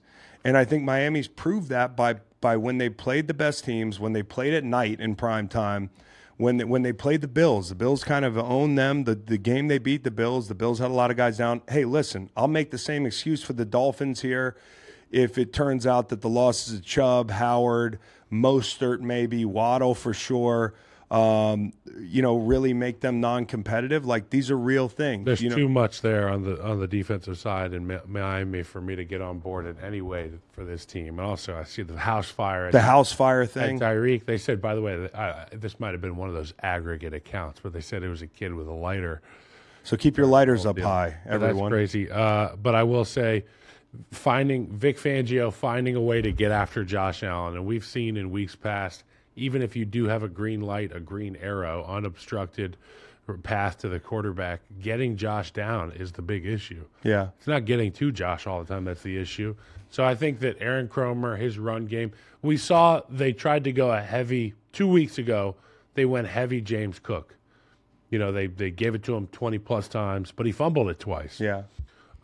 Josh Allen doesn't have to do a ton to win these games. Give it to James Cook. You have to get in that rhythm going into the playoffs of being able to beat teams on the ground, sucking the life out of the play clock, the game clock, and then playing defense, getting after Tua, limiting their options. If Tyreek's not out there, if Jalen's going to be hurt, Tyreek's in a boot. I mean, the writing's on the wall for Miami. Go be who you're supposed to be, Buffalo, and let Josh be a freak on the big downs in the red area. You get an additional blocker with Josh with the ball in his hand. Do that. Keep it simple. Yeah, I mean, Kyle, I don't think they need to do anything crazy. In fact, I think the last game plan could work for him this week. And I know that's a different Buffalo team that drug the Dolphins in Buffalo. But, they don't need Trey White to play the same game plan. In fact, I think Rasul Douglas was such a lifeline for them. He was a scheme fit. He's ball aware. He's a good dude. He's a good player. You can take away the flats and the edge. Cover 2, corners playing up. That's what they did the first game. And when you take away the edges and the flats with Miami, then they got to work certain areas of the field that maybe they're not as comfortable doing. And Tua can be a tick late. Also, you think about cover 2 and that increasingly big void if you play up, and that honey hole gets a lot bigger. They did that the first game with Waddle and Cheetah out there. There's one less guy. I would take that trade-off, losing Trey White and one of those receivers. I think that tilts Buffalo's way, especially with what they've been able to do to replace those guys. We asked why Howard didn't travel with Diggs the first game, and Diggs got after Kohu. Howard's not playing. Is Ramsey, with him being back, and that's another thing. I should say that. Ramsey's back. So you lose a corner. If you're Miami, you gain a corner. Same thing with Buffalo. They lost a corner. They gained a corner in a trade. But is Ramsey going to travel Chris, with how Diggs? much more communication is going on pre-snap if Ramsey's let's say I'm playing linebacker on the other side of the field from Ramsey. and you're Ramsey. Yeah. Okay, Diggs goes in motion. Now you come trotting in behind him in motion across the offensive line of scrimmage. Now you're on my side. Now, not only does your location and responsibility change a little bit, mine does too. Yeah. Backies at safety. Communication, does. pre-snap. So I feel like with all the guys that are working in and out of this roster, whether it's guys on the front line or guys on the back end, if Ramsey travels, they have to be so fucking dialed in on, okay, I'm coming over here. Are you good? Okay, you stay there. Yeah. Stay there. I'll meet Reset, you. whatever. Thank God I didn't have to do that part of it. And that's the easy part of it. Yeah. Now you got to go cover these bastards. Yeah. Yeah, no, it's tough, Kyle. And react to the run. You make a great point. I think if they do decide to do that, then the guys that are being depended upon have to talk. And by the way, Micah Hyde could get $250K with one more pick. Maybe he's the guy that seals the game. But I see this as being – You are at home. I see this as being an under game. Which is nice. The total's so high, Kyle. It's like the Dallas game. They got it up in the 50s. I think this is a game where 25, 26 points wins this game. Cook should get 23 carries plus. And but he's got to take care of the ball. No turnovers, man. Yeah, that's here's the way Miami, because I've done this Extra whole thing possessions. it's running the football and running it inside, which is something they haven't done as well as running on the edges. It's taking care of the football for Tua. And I think Sean McDermott staying out of bad situations where I know he likes to bring pressure, but being precise, because I've seen situations where he'll dial up a great timely run blitz like some of the ones that he did against Dallas. I've also seen situations this year like the time he heated up Russell Wilson. They lost the game because of that. So, I think it's all that stuff. And we get to Baltimore and Pittsburgh, which is, of course, happening before this game, and we'll tell you everything you need to know about what's at stake Sunday night. Mostert and Achane both dinged up this week for Miami. Yeah, Achane too, which is there's so many injuries. It's going to be the Claypool game. Dude, I just got done watching Claypool in Chicago early in the season. Get him. Steelers are at the Ravens. This is the first game of the weekend, Saturday afternoon. Pittsburgh favored by 4 points. Totals 35.5. It'll be Tyler Huntley and company for Baltimore. All I'm saying is, if you're Harbaugh, Kyle, and I know this doesn't work this way, but if you're, okay, you be John in this situation. I am John Harbaugh. Okay, if you're John Harbaugh, okay, can I be Jay Harbaugh? You can be the dad. All right, hey Dad, Dad, what do I do? Dad, what do I do? I'll be Jim. Dad, what should John do? If the Steelers win the game, then you might not have to deal with the Bills. Should we just lose to the Steelers so there's a higher chance that the Bills don't get in? We don't lose. Yes. Lose, but and sit all your guys down. We don't son. lose. No, but that's not a Harbaugh thing to I do. don't agree with sitting down players at the end of the year. We're on the other side of this. What Kyle, the fuck are you talking about, son? Kyle, I'm okay. Hey, Dad. Is he talking to me? Yeah, Dad, listen, Dad. I will risk. Dad. I will go fuck you up. Jack, hey, Dad, Jack, do you remember? Yes. Do you remember a couple years ago when John, you were getting ready to play Tennessee in 2 weeks, and you rested everybody, and then you looked like dog shit against Ryan Tannehill, who you wouldn't draft over Justin Fields? Because I did that exercise. He's learned how to now deal with the sit-down week and bounce back. There's so much momentum in Baltimore. Rest. And also, it's not a meaningless game. To your point, you can go and fucking take a piss on the Pittsburgh Squealers. If you're the Baltimore Ravens, this is your golden opportunity here. So you're saying play those guys maybe a half? I'd say go out there, play them, establish dominance early, and then go put them in put them on the sideline. And here's the go break their spirits by beating them with the backups. Tyler Huntley can do that. Yeah, I not only want to beat them with the backups, I want to beat the hell out of these guys. Okay. Pro Bowl snub Tyler Huntley. So now, right. Because Mason Rudolph's going to come out there slinging that thing. So, I mean, since Mason Rudolph's been back, the Steelers are third in the NFL in EPA, and they have 0 turnovers. Yeah. This is a team that's not only like against our starters or our backups. They could they could give you a run if the right version of the Steelers show up against your starters. And if you're Mason Rudolph, I don't know what the future holds. I don't know if you're going to go on this magical playoff run. If they play like they played against Cincy, they're kind of dangerous. But what worries me about the Steelers is the backers and some of the injuries they've had on the back end. But Mason Rudolph wants to stay in the conversation next year. and he wants to stay in the conversation for other teams, and so there's a lot to play for We're running him. out of seats. And with Tyler Huntley, you know, he's not the backup you want to see. He's won big spots for him. He's competed in some spots for them. He's played in games that mattered for them. Browning, the first game they played the Steelers was 16-10. Zappy beat the Steelers. DTR beat the Steelers. So, like, there's no foregone conclusion that Huntley's not a guy that can beat you. And so all I'm saying is I don't know what the motivations are. I know what they are for the Steelers. I don't know what they are for Baltimore. And Macon, you weren't here on Monday, but we pulled up stats because I know when Brandon Staley got Mike Williams hurt, I was the guy that was like, hey, I'm not just going to automatically, because an outcome went that way, blame Brandon Staley, because I really do think there's something to guys playing a little bit. And I thought when we were in New England, we had to, for a half, play because there were other things going on simultaneously. I thought it kept us sharper going into the playoffs. And when we pulled up the stats, Reed had these stats.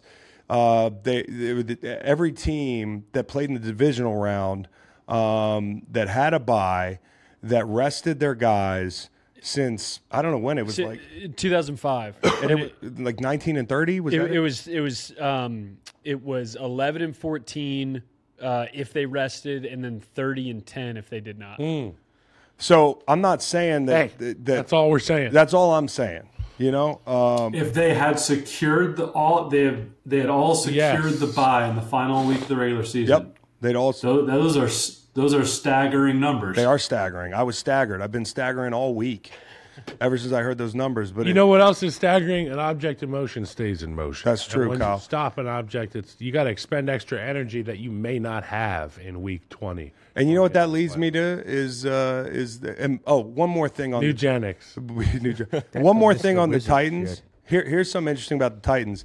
This goes back. I've been waiting to do this, and maybe one of these days I will. But if you were a Tennessee Titan, or say you were a Houston Texan, I'm looking at StubHub for this Tennessee game. You can buy a ticket in the upper row for $15. Now, that's no Carolina situation where they're giving them out like candy.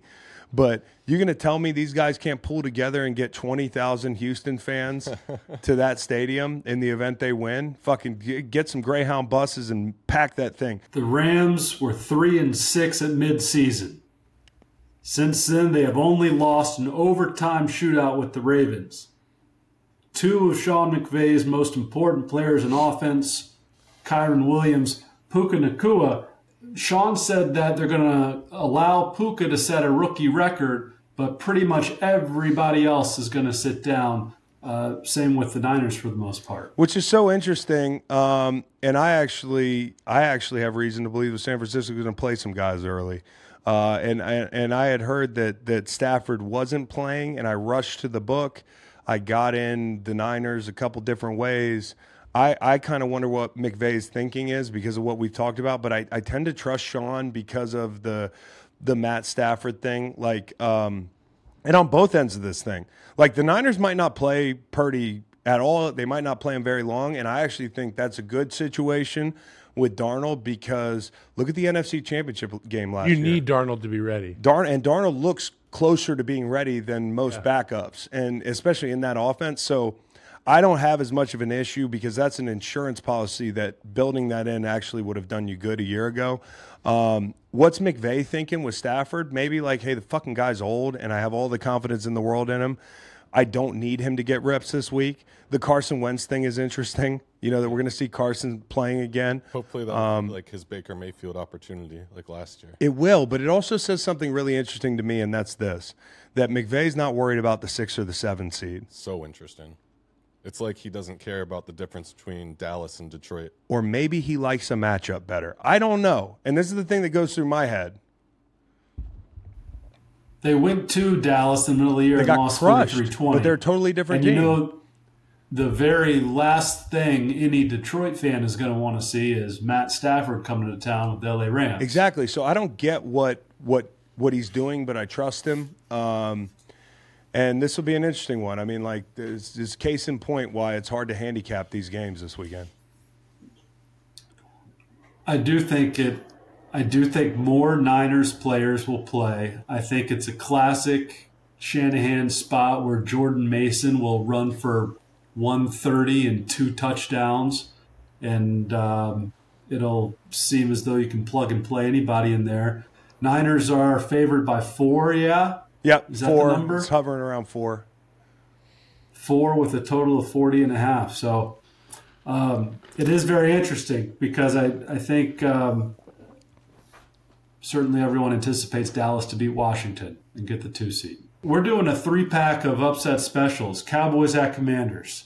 CeeDee Lamb, very good season. Mike McCarthy still doing everything he can to screw things up. We've given him his flowers. You can't hand a team 40 seconds like that, Mike. You can't take a timeout away from Brandon Aubrey like that, Mike. Mike screwed up the end of that game. Got lucky. Got bailed out. Cowboys Commanders. I think the question here is because there's 3 teams in similar situations. One plays first, right? Detroit, Minnesota in the 1 p.m. slate. Detroit, Philly, Dallas, they all have something to play for, but they're all kind of watching the other games. I mean, like Detroit does not have the liberty of watching the other games. They're going to play their asses off. But I do think they're the one team out of these 3, and maybe that's not a hot take, that could lose a game here. Well, I mean, listen, what's the difference between this matchup and the matchup a couple weeks ago? It's at home for Detroit, but what's the difference? The what happened a few days ago, I think. Which could be good or bad, but the point is, like, you'll be sweating this game. I know you're going to give it out in locks later. I think you will sweat this game because Minnesota's still dangerous. They were able to move the ball with chunks at will at times in that game. And so, like, the secondary played better. You got Gardner Johnson coming back and the whole thing. But CJGJ. But this is a tough group. And, they still have a chance to get in the playoffs. I just wonder, because of the way they played last week and putting Jaron Hall in that game, if they really want to go that bad. So that's the one thing for me.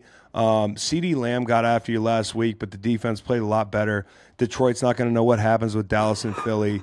You're coming off that big meltdown. I do think it might be tight for a little bit. And Philly and New York, I think Philly plays guys, and I think they try to run them out of the building because they need that vibe going into the playoffs. So I think Philly wins the game.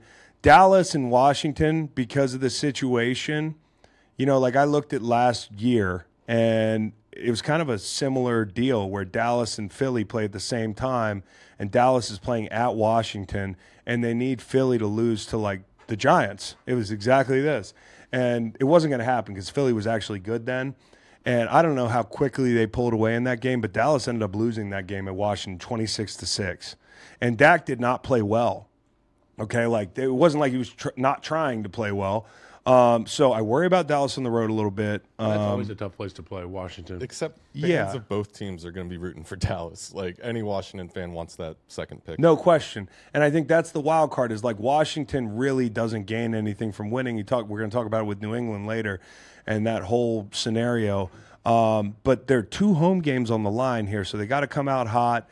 And the first game, I thought Washington had a quick game answer for them throughout a lot of the first half. They just couldn't finish. So who knows? Who knows, guys? Philly hasn't won by more than 1 score since beating Miami the week before Halloween. NFC South. Bucks at Panthers. Falcons at Saints. Who's going to win the division, fellas? I think it's going to be the New Orleans Saints. That's my bold prediction. Spicy. That's a bold prediction now. I definitely bet the Panthers to cover. As soon as I heard Baker Mayfield's got a rib and he wasn't practicing during the week, I think the Panthers, the Thurs, can cover. I don't know if they can win, but if I had to go out on a limb. What's the line? The line was like 6 when I got it. Thurs. The Thurs could hang in there in this game. They played them tough last time they played. They had a lead, right? They had a lead. Yeah, dude. Tampa Bay ended up coming back in that game, I believe. It's so easy to some Mike Evans magic. It's so easy to get out over your skis, and I've done it with the Bucks, and I think they're a good team. But like, this is a tough little spot, and like there was a situation a couple years ago where the Colts got they had to play the Jags the end of the season. I think it was the Urban Meyer year. I'm pretty sure the Colts they got hot. I think that might have been the Carson Wentz year in Indy, but I don't remember exactly. So correct me in the comments, but. The Colts got hot. They needed to beat the Jags, one of the worst teams in the league, to get in the playoffs, and they didn't. And Carolina has no reason to lose in this situation. Right. And, like the last 4 games the Bucs played Carolina, there were 3 straight wins from the Bucs by combined 55 points. And then Carolina benched Darnold and Mayfield, started P.J. Walker, and they beat Brady 21-3. So, like, nothing feels safe if you're a Tampa Bay Buccaneers fan. I got that from the Bucs Reddit. So, I totally empathize with you guys down there in Tampa. You have a really lovable sense of like, hey, shit could go wrong. Yeah. I like that in fan bases. I don't know if it goes wrong, but here are the things that have to be good for you. The interior had a rough game last week. I think Derek Brown's been really good this year. You got to be good there. Couldn't get the run game going. And I think from a storyline perspective, this could be it for Mike Evans in Tampa. I hope it is, because I hope he's a Kansas City Chief next year. Wow. That would be so much fun to watch, those two guys who would be so in lockstep from day one because they're such pros. Pros, man. Can you imagine? A couple pros. Can you imagine? Oh, I can, because I've been thinking about it. I can't. So, I don't know. I don't think for sure that New Orleans wins the division, but I think they're going to win this game. I mean, it comes down to who do you trust, right? I trust Tampa Bay. I trust Baker Mayfield to win that game. Easy. They'll cover. Okay. No problem. Okay. Ain't no problem. Ain't no problem. And then obviously I've got New Orleans because I just don't trust Atlanta. Well, that's the thing, man. Like we said this with Atlanta when they played Indy. I was like, well, who do you trust? Do you trust Shane Steichen or Arthur Smith right now? And right now, I guess the question would be, do you trust Smith or Carmichael? The offensive play callers of these two teams. And I'm not sure what the answer there. Do you trust Heineke or do you trust Carr? I think the guys outside in New Orleans are pretty good. And I think at times they've played really well. The second half of the season, there have been some flashes. So if you got to trust a team in a big spot, there are guys on this team that have been in the playoffs. There were guys on this team that were on the field for that bad call where they were close to going to the Super Bowl. There were guys on this team that have been there and done that. So I kind of like New Orleans here. If Atlanta shits the bed, is that Arthur Smith's last game? It's got to be. Man, and early in the season, they were like, yeah, he's safe for next year. But, I mean, it can always get out there. He was preseason coach of the year, odds-on favorite. And late in the year, when they said that, Kyle, it almost felt like it was the conditional thing that was built in was like, you got to win your division. And it was almost like a foregone conclusion at one point that they were going to be the hot team, and they were playing better than New Orleans. They were playing better than the Bucs, and now here they are. The hot team. They were the only palatable team. They were the lukewarm team. Yeah. If you can get lukewarm in the NFC South, room temp. If you can get room temp, ugh. Games that Derek Carr's 10 of his last 13 on third down, which may or may not be true, but I did read it. That's actually a good stat. That's a good stat, Meg. Way to go, Meg. He's hot on third down. Thanks, guys. Hey, 5 games, grab bag. Where you want to go? Seahawks at Cardinals. Seattle Seahawks are favored by 2.5 points. What does Seattle need to get in? It's like a million things. I mean, you don't have to tell me now. I'll try to. The Packers to lose. I'm going Arizona. So Packers lose, they get in. It's that simple. If they also win. Yeah. Okay, so we should be talking about this in the NFC as something that's legit. And maybe the question is, if you're in the NFC, who would you rather see in, the Packers or the Seahawks? I'd probably rather see the Seahawks in. I'd rather see Jordan Love. No. I don't know that I know they get get beat. though. Kyler's been playing great. Dude, this team's tough. They're fucking up a lot of people's Sundays. They're going to fuck up this team's season possibly. And I think for Seattle, I tried to look at guys that it might be their last game. Bobby Wagner, he's a UFA this year. Like, he had this second chapter in Seattle. No, he's a FA, not a UDFA. No, he's a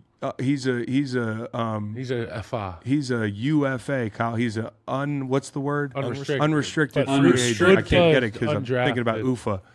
He's an unrestricted free agent, so he can go anywhere after this year. He says he's not done playing, but is it going to be Seattle? Jason Peters is 41 years old. He's still playing offensive tackle. His Madden rating is in the low 70s. That's okay. A lot of guys work their whole lives to get a 70-something Madden rating. He's been a 90. He's been a 98, 90. It'd be like if Trent were in Washington or in Jacksonville next year and he was at 71. Well, it'd be like add another 10 years too. I mean, 7 years. Like, it's crazy to me that this guy's played this long, and like I know a lot of Eagles fans when he went down to Dallas were like, he's dead to me. I'm like, he's not dead to me. I love Jason Peters, and Jason Peters is one of the best teammates and love football, and that's part of the reason why he's still playing. I know, and so it's hard to kick that habit. Is this going to be the last time we see Big JP? Oh. You know, a lot of people have forgotten about JP. I haven't forgotten about JP. Legend. Absolute legend, and it's amazing for the Cardinals how Kyler has quieted the talk in some areas because number one, they were tanking. Number two, you know, Kyler was trade bait. And you were like, yeah, it's probably not a tradable asset. And now he's back and looks healthy. You know, if a team's horny enough, like they'd have to pay part of that contract. But he's played good. Yeah, he'll win you some ball games. Kyler Murray or Trevor Lawrence? If you could take one right now. Kyler Murray now. Kyler Murray. Mm-hmm. All right, somebody's mad at me right now. Listen, you have to practice so much more. As a defense, you have to prepare for so much more when you're playing Kyler Murray. Here's the problem with Trevor Lawrence, and a lot of it's going to come up on Sunday. This is a big spot for him. The turnovers have been bad. They've been as bad as anybody in the league, and I've seen 1 year that's been really good and 2 that have been up and down, and 1 was a train wreck, but I blame that on Urban. Yep. So I'm not saying either guy's Joe Montana, but I kind of like what Kyler showed me down the stretch He's here. growing up. Yeah, hopefully. Not vertically, though. Not vertically. That's over. What's the next one? Denver at Las Vegas. Guys, a lot of times you see these quarterback farewell tours. You Big Ben, Brady retires, he unretires. Everybody's all emotional. And I'm not hearing any emotion for Brian Hoyer. Okay, he's like 38 years old.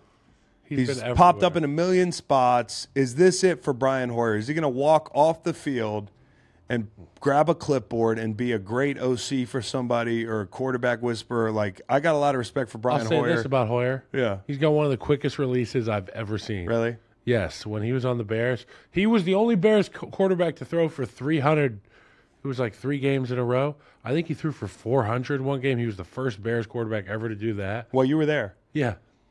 I feel like I should remember that, but there were a lot of quarterbacks. McCown broke a record. Jim Miller didn't? No, McCown broke the record in 2014 against the Packers. Remember the Alshon Jeffrey catch in the corner of the end zone? Yeah. And then Hoyer came in like 2016 or 17 and broke all the records. Was Hoyer cool? Good guy, but it was obvious that he was like he's such a vet. He was Brady's backup. Yes.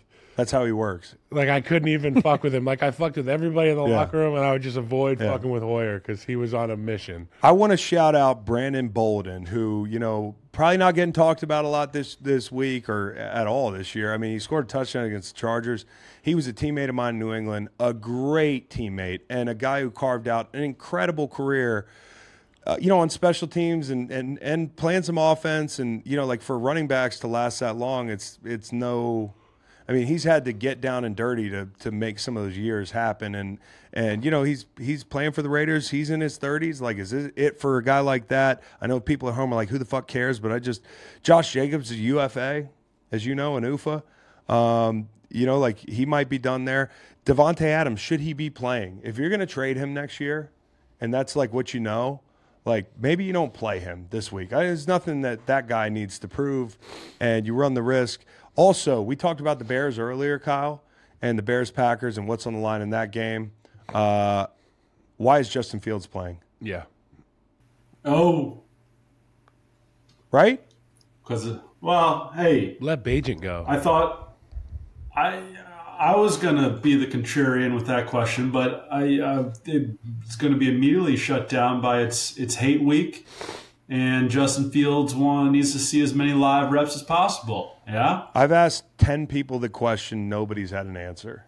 You got to play him. I just gave you an answer. The last game of the season. It doesn't matter. The last game of the season. You play him. Bears-Packers, man. That is, but to me, Packers. and I agree that might be the way things go, but ideally, is it the way things should go? No. With everything on the table.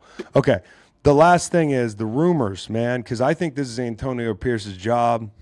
But there are rumors that Harbaugh has connections with Davis. Man, if you hire anybody but Antonio Pierce next year, he better be the Caleb Williams of coaches. Okay, because you already did this with Rich Bisaccia. Mm-hmm. You can't do it again, man. Nobody's Mark going to be Davis watching knows this game. that, and he's the first one to tell you that. He said, I fucked up. Yeah. The last time around, I will not fuck this one up. Broncos 2-0 since being mean to Russell Wilson. Okay, next Thuggish game. Okay, next activities game. work. Next game. Brian Hoyer's first name is Axel. You know who was a thug? Fucking O'Hare's dad. Yeah, Butch's dad. He made it right. There's though. still hope for Sean Payton. He made it right. Okay, Chargers. The Chiefs are at the Chargers. Yep. Be a nice trip to Los Angeles. Here's what's fun about this game. I'll tell you a reason to watch this game. Giff Smith could beat Andy Reid. You know, like he could have that on his wall the rest of his life. Oh, were they playing everybody? It's like PJ. Don't worry Walker about it. Tom. What? It's like PJ Walker beating Brady in the Exactly. Like, this is special stuff. I can remember when PJ beat Brady, and we talked about this. I'll never forget. He should talk about this the rest of his life. Does he give himself the game ball if he beats? He Andy should. Reid? Would that be legendary? If there's a lot of guys here but it's me, guys, and you blew that game against Buffalo. We should have won that game. But that's fun for me. And for the Chiefs, I think when you talk about resting people, I cannot argue with resting Mahomes, but I do feel some kind of way about resting most of the guys on offense. I do not think it would be wise not to get these guys some work in a scenario that means nothing. You rest Mahomes, you rest Kelsey. Maybe you rest Kelsey, but you rest Pacheco. All those other motherfuckers. The guys, other than that, they're going. We're throwing the ball a million times. Yes. And the offensive line's got to protect and look good doing it. And they're going to practice their nuts off all week. And Andy's going to do that. And here's it's kind of like the Mike Evans thing. This could be Keenan Allen's last game as a Charger. That guy's been special there and done everything right. And when I think about those two guys, I think about not only when you think about wide receivers as a lineman, you're always like, divas, like the whole thing. Those guys I wish they were D linemen. They they got that attitude. They're great teammates. They say all the right things. They do all the right things. They're big targets, and they've lasted a long time in this league playing at a high level.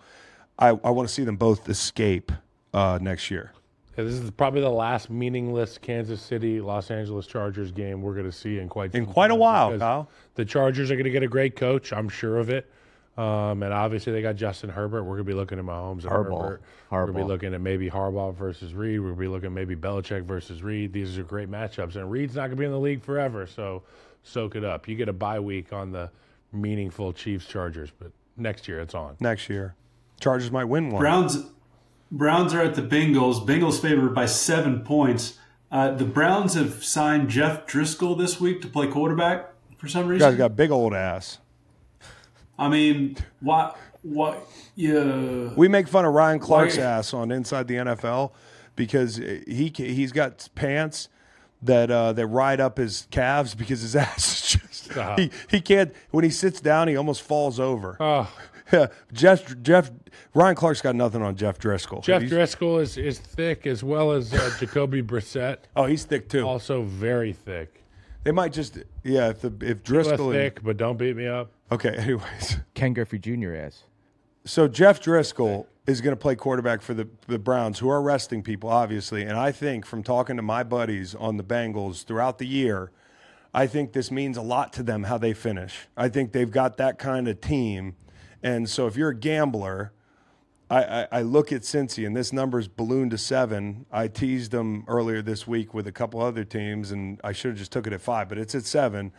This game means nothing but this could be T. Higgins' last game in Cincy. It could be Boyd's last game in Cincy. It could be DJ Reader's last game in Cincy. Off the injury, he's up. So it's a little look into the future, you know. And can the Bengals hold it's up? A winning season or a losing season?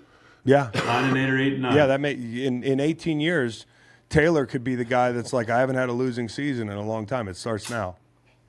You got it. All right, your favorite game of the week, Chris? New York Jets at New England Patriots. I put a sectional on the Pats. I'm the biggest Pats fan in the world this week. Not you fucking guys in Braintree got nothing on me. Why? Because I'm a big Bill fan, and if this is the last one, I want him to beat the dog shit out of the Jets. This is his favorite team to beat the dog shit out of. This is a spot where if Bill's leaving, he could pull. If Lovie Smith can do it, Bill can do it. He could be thinking, I'm going down to coach in D.C. for the Washington Commanders. Like, he is an inside man right now. for all intents and purposes. He goes out and does what he needs to do, beats the Jets. I told you I'm going to pick it in locks in a little bit, but I cannot wait for this game. There are going to be games with playoff implications, and I'm going to be like, Reed, put this game on the big TV. Could be Zach Wilson's last game too. Well, on Robert the bench, Saleh yeah. was like- Anyways, here's the deal. It's Slater's last game. Legend. He's an absolute legend. He's one of the best teammates I've ever had. He's one of the best players I ever played with. You're going to tell me before the game, Robert Kraft comes down to Bill and is like, we got to lose this game, Bill. And Bill walks in the locker room and looks at Matthew Slater. What's he going to do? He's going to go out and beat these guys. So, and this is a funny deal that, a lot of people are speculating this week that it's going to come down to a coin toss. It's not. That's fake news. So, there'd have to be 20 scenarios, basically that all tie for you to hit a coin toss. They're not going to do it. If you're a Pats fan and you want the number one pick, you got to lose, and here's who you should be rooting for, because there are so many scenarios. I'll try to simplify it as much as I can for you. You should be rooting for the Falcons. I can't tell you why. You should be rooting for the Ravens. I can't tell you why. Okay? But could you imagine if the Falcons, who are on the ass end of 28-3, are the team that delivers the New England Patriots the next generational quarterback by winning the lowly NFC South, or just winning a game for no reason? You can't make this shit up. I love football. I love football week 18. This is crazy. My brain is not big enough for this conversation. It's okay. It's okay. So with that having been said, we have covered all the week 18 scenarios. I think we've hit the incentives. We've hit the previews. We're about to get into Stanford Steve. He's going to tell us a little bit about the Rose Bowl. Kyle, what a place. The Rose Bowl is the best.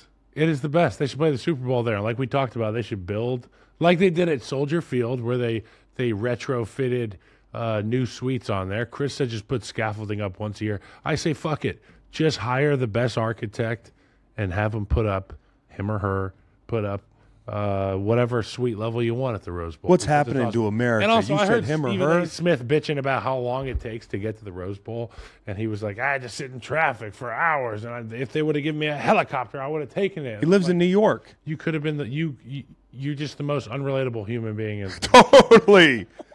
Totally. Yeah. Who doesn't like the Rose Bowl? Kyle, when Baker Mayfield used to do the commercials I'll where sit he in was traffic living in L.A. all day. he was living in the Cleveland Stadium. If you gave me a choice of all the stadiums to live in, it's the Rose Bowl.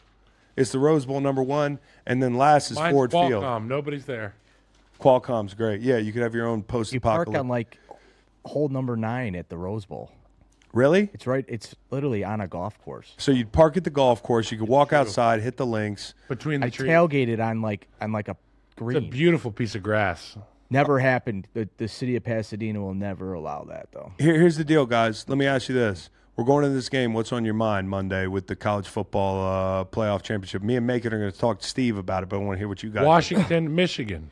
Well, I was privy to my 6-year-old saying that Michigan is playing on a Monday, and M for Michigan, M for Monday. So it sounds like So That's it a sounds smart like I got to kid. take Michigan. that's a smart kid. Really, yeah. I just think it's one of those years where the wind is in the sails of the Michigan Wolverines, and I feel like the same can be said for Michael Penix and the Washington Huskies. Who's the One of- team of destiny, They've man? won you a know? lot of close games, but both these teams have reason to believe that they are the team of destiny. Can I tell you? Go ahead. I'm going to be the studio book Okay. for this game. I'm going to set the line at 18.5 for pass attempts for Michigan. And I think that's really interesting. You said that earlier, and I think if Washington covers or wins, that goes over. But the other way, you could almost hedge this thing a little bit. I'm just laying down one line. You can't. Yeah. There's no hedging over here with this book. No, you're right, guys. Can I tell you something? This is really. I got Michigan. This is I got. Check it out with Steve in a second, but the whole Lank thing, okay, and Naysayers? the naysayers thing. I was so petrified of the conversation that I didn't even understand what was happening. The minute I knew that there was a word that might be involved in the bit, I just didn't even look at the tweets about it. So all this time, I didn't understand that the joke was that Lank actually doesn't stand for let a I naysayer have know. all N-words muted on Twitter. Okay, good. Okay, you found a way. Yeah. So Twitter. Yeah, Nada. Kevin doesn't even know what the What's thing is. the Twitters? Don't even look at The it. Twitters? Yeah, don't even The look at it. tweets? But I'm sitting here this morning and I'm like, wait a second. Wait just a minute. Length doesn't stand for let a naysayer know. I thought that was the joke. Was that We like get in on some branding, let a cracker know. no, Lack. no. People would buy it. But I've been on the Let a outside. Caucasian know. Let a Caucasian Let a know. Caucasian know. Let a Let a Caucasian know. co-conspirator know. Anyways, here's Stanford Steve. We're gonna go through our locks and. Chris. What? Chris. What? Monday is National Upside Down Day, and a W upside down is an M. Oh, So I guess it's Washington. No! Oh my God. Well, what about an M upside Yeah, down? it works and both W? ways, dude. What are you talking about? You're saying Monday, the day of the week. But M is Monday. Yeah, Monday would be the W upside down is now the M. It was always the Wolverines. All right, well, Thank you, guys. here's Steve. Game day is the perfect pizza day. So make Little Caesars the official pizza sponsor of the NFL, part of your game day. Order online during our Pizza pregame 1 hour before and 3 hours after NFL kickoffs, plus all day Sunday. To have your NFL game day covered, choose your favorite Little Caesars pizza or pick the toppings you crave. It's a pizza win. And speaking of winning, everyone scores with convenient delivery or our in-store pizza portal pickup. So grab some friends, order your Little Caesars, and enjoy during the games. Steve, you look like you got some sun, dude. Pink Steve! Yeah, as far as we could take it. I did make it a point for the first half while the sun was out at the Rose Bowl to be on the Alabama side because that's where the sun was. And I figured it was going to be a while till I got some sunshine, but, man, it felt great. The setting there obviously lived up to everything, the game, the uniforms, helmets, pregame. I did notice Michigan tried being the intimidator early, Chris. You'll know this, during pregame, you have your sides of the field, right? And then on the team's sideline, they call it the long side, so the punters could go back to the 40. Mm-hmm. And so on the Alabama sideline, the punter's getting loose, and the receivers come out, and they just line up and catch balls from their coach right in the line of the snap. Oh, that's so beautiful. It was just not moving. Roman Wilson there, not moving. Alabama coaches got to get the refs involved. So, this is – God, this is 70 minutes before kick. You could already feel the tension of how these guys were going to go at each other. Lived up to the billing. I thought Michigan was damn impressive in what they'd done. I'm sure we'll have more questions about it. But I truly thought the better team won. Tell me this. What was up with the snaps? Because I asked Cole, and by the way, great job getting us a pinch hitter for you. Cole Kublik was tremendous. I thought they did a great job on the Cube cast. Mm-hmm. As I'm calling it, Saturday, whatever night, Monday night with Washington and Texas. Either. Yeah, dude, it's totally wacko right now. But what was up with the snaps, dude? It's been a year-long problem. I know. It's amazing to me that a program of that stature has had this issue and dealt with it. And then you see McLaughlin goes right into the portal as soon as he can after the game. So I guess the depth was an issue there, but to constantly deal with that. I mean, you watch Alabama game week after week after week, it was always there. And it's just another factor when you have a quarterback. I said about Jalen Milroe after the loss to Texas. The dude needed reps. So what was he going to get? He was going to get, when he finally got the job, he's going to get reps under fire. And you add to that a pre-snap deal that he has to worry about. That sucks. Yeah. It sucks, and it hurts your offensive line. It messes up timing there, but most of all, your quarterback in his eyes. There's certain things you want to see, and if you got to be concentrating. I mean, I'm surprised a couple times his knee didn't go to the ground. Yeah. You know how low they were, and then you look at the timing of it. They get the momentum back. They get the lead. They get a first down, and then 2 straight snaps, they lose 20 yards. It was really, really costly. But if you watched Alabama all year, you knew it was a problem. And they never overcame it, and it got them in the worst circumstance, even including the last snap of the game. I think it was amazing to see Harbaugh go backed up I know that maybe a lot of coaches might do that in today's game of football, but to stare down that moment of truth like that early in the game, right? Relatively speaking, at the end of the game, you didn't punt and say, "Hey, we're going to get 3 stops and get the ball back." You were like, "Hey, it ends now or it doesn't." And I thought that was a huge moment. And just, as somebody who's watched Alabama for years, like them having a 7-point lead in the fourth quarter in that type of ball game and not being able to win it, it says something. And, the depth issues up front that lead to them not being able to. You had a month before the bowl game to figure the snap thing out. They couldn't do it. That tells me something.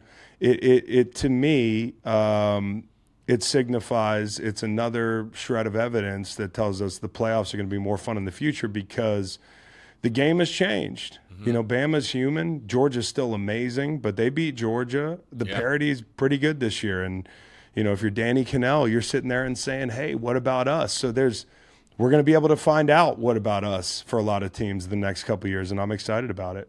Yeah, I just, again, on Michigan, Chris, going back to the first half, I went back and broke it down, hoping to do a breakdown on game day this week on it.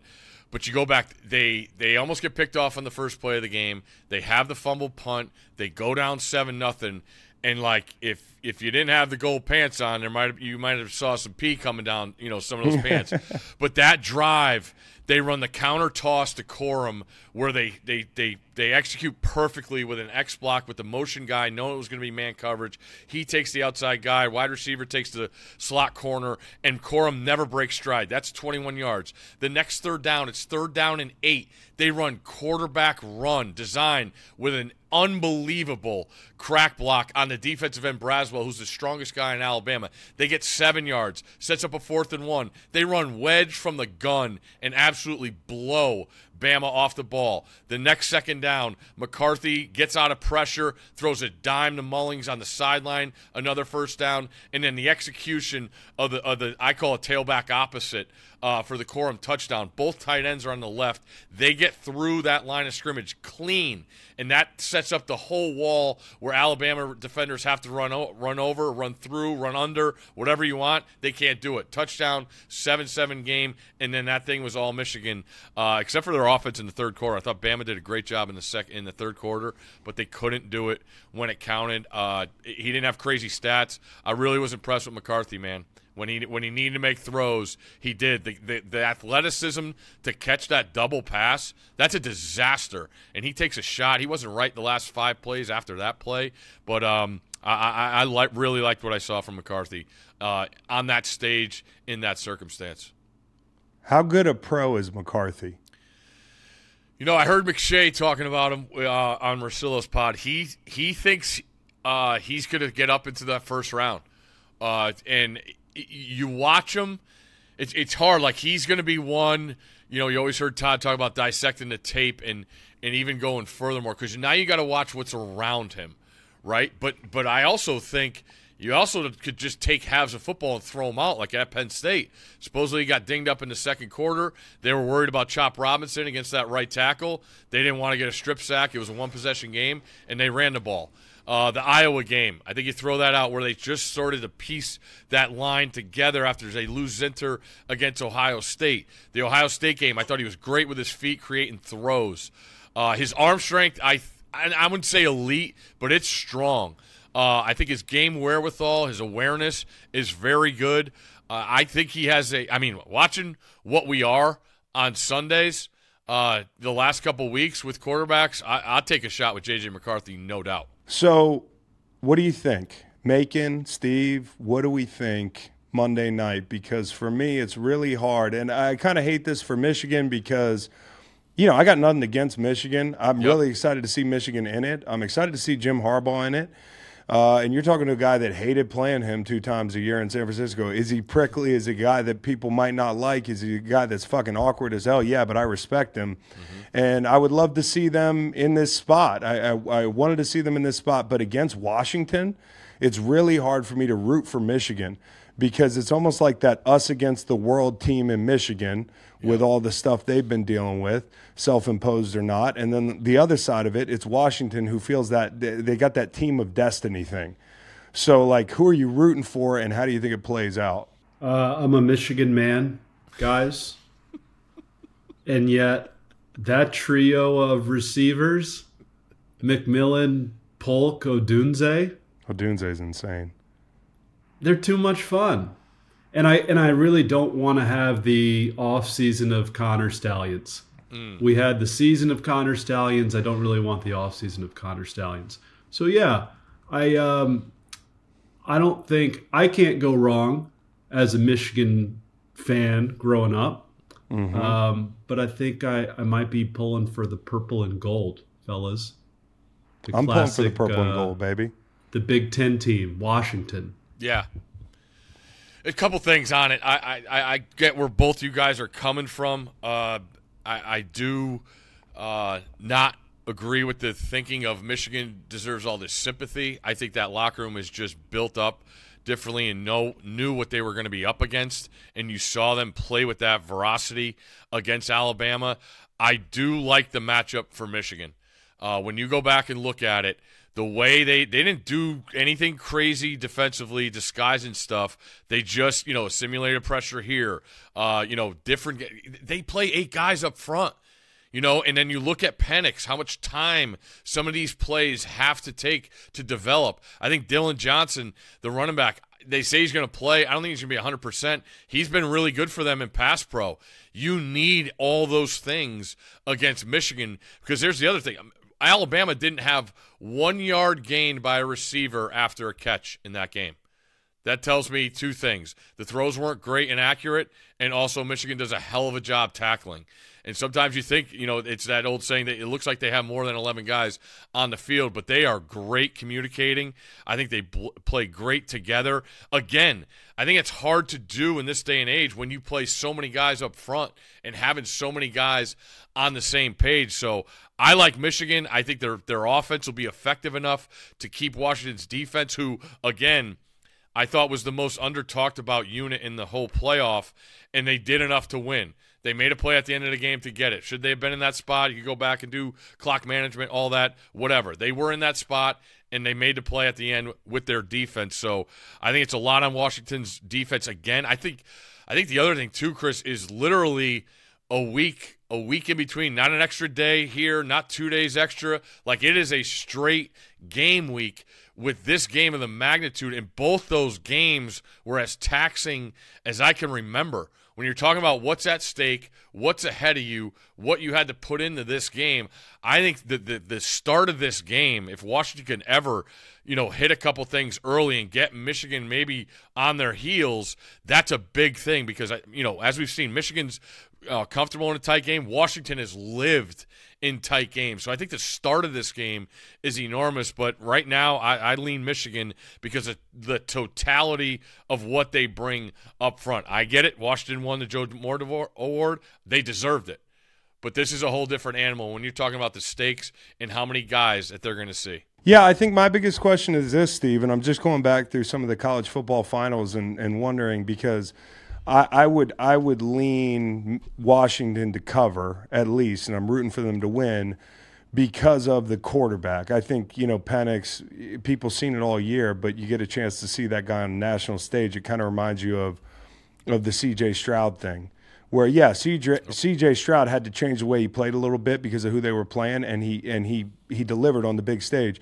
Penix has been this guy all year, right? Like, he's made throws like this all year, and people just got to see it because of the Pac-12 thing. I think, there's a lot of people don't watch those games. I look at this game and I say, who's the better quarterback? But then I look at every college football playoff championship, and that's not always the thing that plays out. Mm-hmm. Stetson Bennett, for instance, there's all types of situations over the past 5-7 years where the guy that went on to be the better pro didn't win the game. And so, I'm not so sure, but I would lean Washington. Okay. I get it. Again, I just feel like they're going to get pretty public also. No question. So I'm not going to be going big on this thing. No. I get what you're coming from. Again, can they do it for a full 60 if Michigan makes them one-dimensional? That's the one thing. Now, I will say this.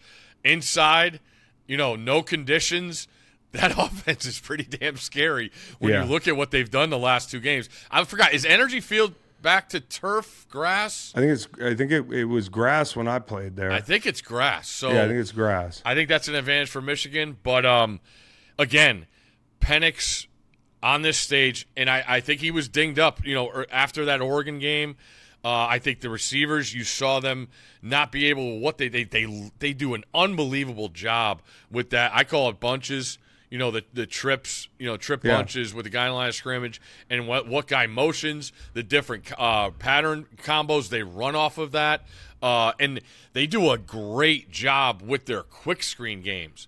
I forgot. Oh, I was listening to their offensive coordinator talk about the game against Texas and how do you offset the defensive tackles. All right, we're going to throw a quick screen, and we're not going to run sweep or jet sweep. We're just going to throw it out there and make them run and get it. And Washington does a great job of always getting – they never lose. Sometimes you see those plays get blown up by great corner play, and Michigan has that.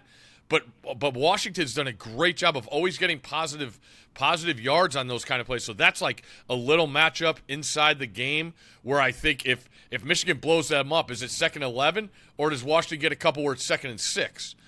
Those are the things where I think you add up. But I'm really being impressed in person, for the Ohio State game and the Rose Bowl with Minter, the DC for Michigan. They do a really, really good job because it's not crazy complicated, but they are effective and they are so damn aggressive that they make you make decisions really quick, and we'll see if Panic is ready for that. Steve, who are going to be the best 3 players on the field Monday night? Oof. Odunze for sure. Probably Penix and Will Johnson, the Michigan corner. Wow. Okay. Yeah, and that's the side of the ball that's going to decide the game, right? You just mentioned it. And if you probably went to the 4th best player, you might be staying on the Michigan defensive side of the ball. Correct. Or you might say Blake Corum's in there somewhere. But the bottom line is, and I thought, and it's the last thing we'll say because we got to get to locks, but, I thought Penix in that game, not knowing a ton about their offensive line, but knowing that he hasn't taken that many sacks, you wonder what would happen when the rubber met the road and you play those big guys inside for Texas. And you talk about the negative plays. Texas actually took the negative plays throughout the night. And so I think that's a great point. Like Washington stays on schedule and somehow Penix has not been sacked a ton, and the test is going to be a big one. So let's talk about these locks. And I was just alerted today, guys, don't kill the messenger. These guys behind the camera said, are we doing locks through the playoffs? And I said, what did we do last year? And they said, we did locks through the playoffs. So I didn't know that, and I was about to concede. We had talked about. I think Steve brought that up a couple of weeks ago. Yeah. when he was down, and he confirmed that we were doing it through the playoffs. So great. It's good to not be out of it. I almost had the clean sweep. Macon and I were texting Sunday night, Minnesota and Green Bay. And I swear, dude, that over should have hit. I was trying to fade Macon. Macon got that under in before the Jaron Hall announcement and got that W. So Macon and Steve still in the lead at 28. So you guys went 2-1. I went 1-2.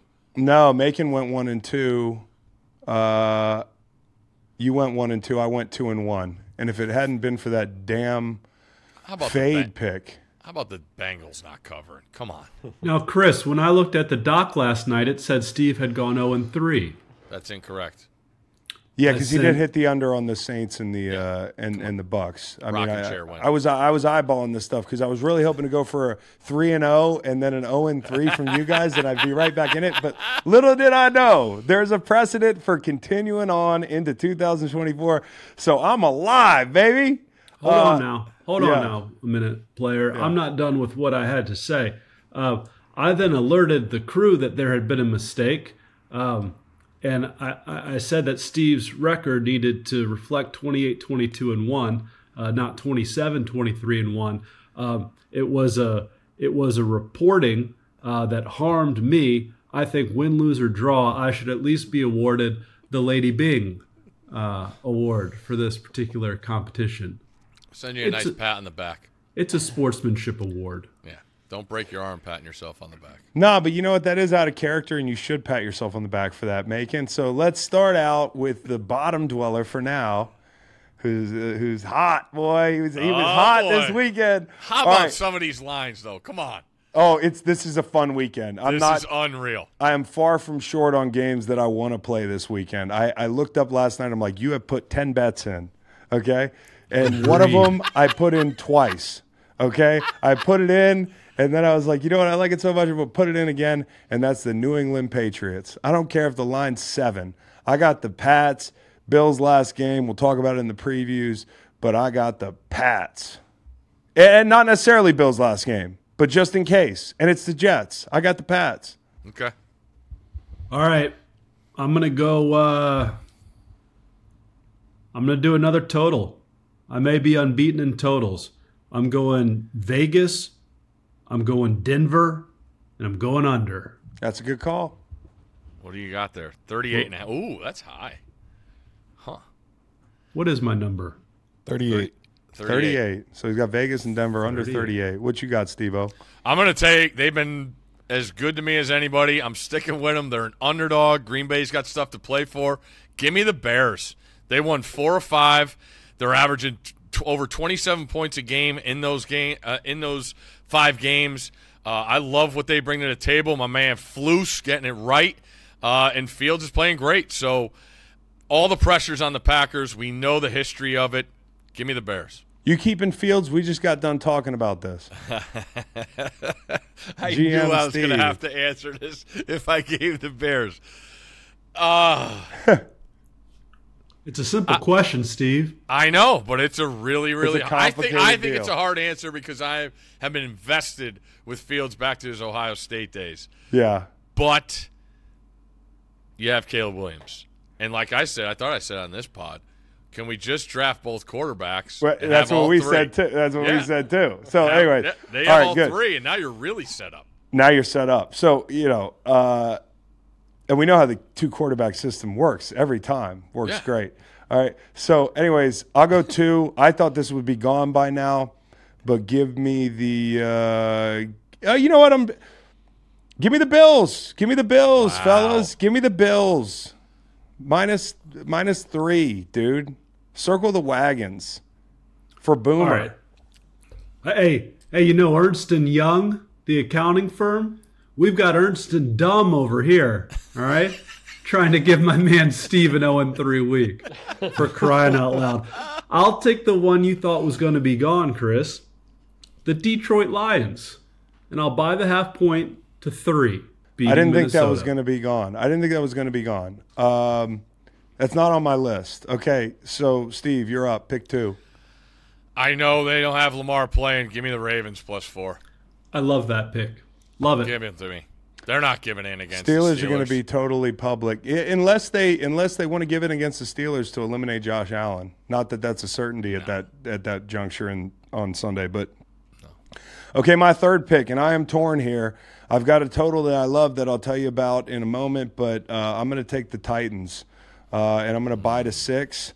I absolutely love this play. When Mike 6? Vrabel was asked about it, Mike Vrabel said, we're not worried about it being the last game of the season. It just sucks to lose. So that's what motivates us.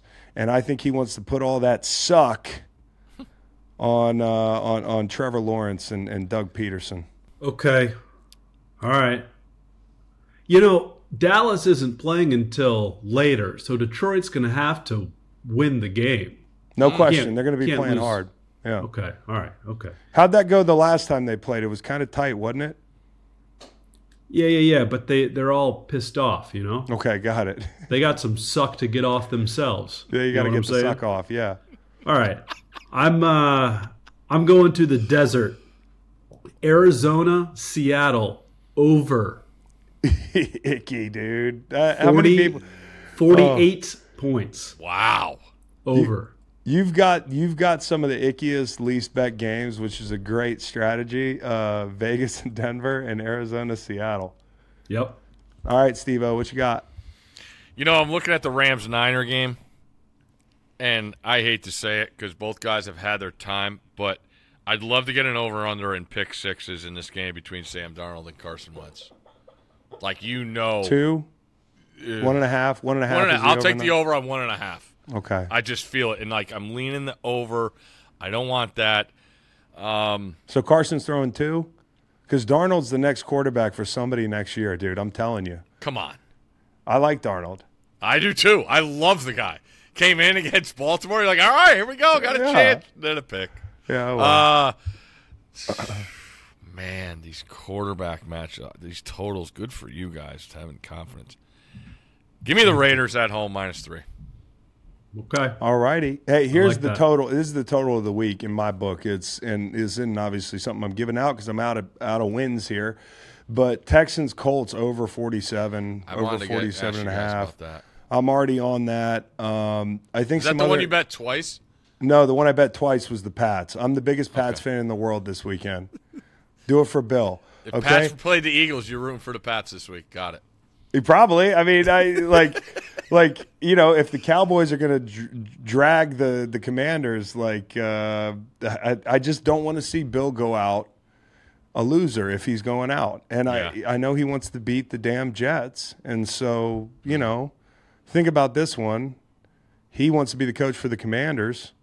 If that's a possibility, this is a tailor-made Lovie Smith special. If Lovie Smith could do it, what do you think? Do you think Bill could do it? Bill's going to do it. Okay. All right. So I'm buying my half point with the Titans. Macon's bought his half point with the Lions, and Steve has bought his half point. He hasn't bought one yet, yeah. And Steve, I got Raiders at -2.5, so you get an extra half point there. The Bears are going to win this game. I'll take the or Bears. they're not. Bears plus 3.5, right? Okay. Yeah. I love me some Bears. I might be a Bears fan. I might buy the Ravens to the 4, but you think the Ravens are going to win the game, 4.5. All right, so Steve, thank you. I had this whole guys, the locks have been fun. I don't think they fully reflect my gambling prowess. The whole thing, you guys are lucky. Macon just looks at survivor pools and fades whatever the most public pick is, and it's been fun. But actually, we get to keep going. Yeah. All right, Wait, so hold I'll on. see you guys next week. Same time, same place. Super Bowl week. Do we come up with 3 picks somehow? Or Yep. No, Yeah, I think props. didn't we stop? Where did we stop last year? We did Super Bowl last year. Oh, we did Super Bowl. Yeah. Fuck it. Get some props, We'll do it right? live. All right. Get some exotics. Is Virginia playing hoops that day? Get them in. Maybe. Get them Get involved. some exotics in. Speaking of exotics, that's Stanford Steve signing off. Steve, it's been fun. I can't wait to get to Houston and hear all the hello Houston or whatever jokes there are.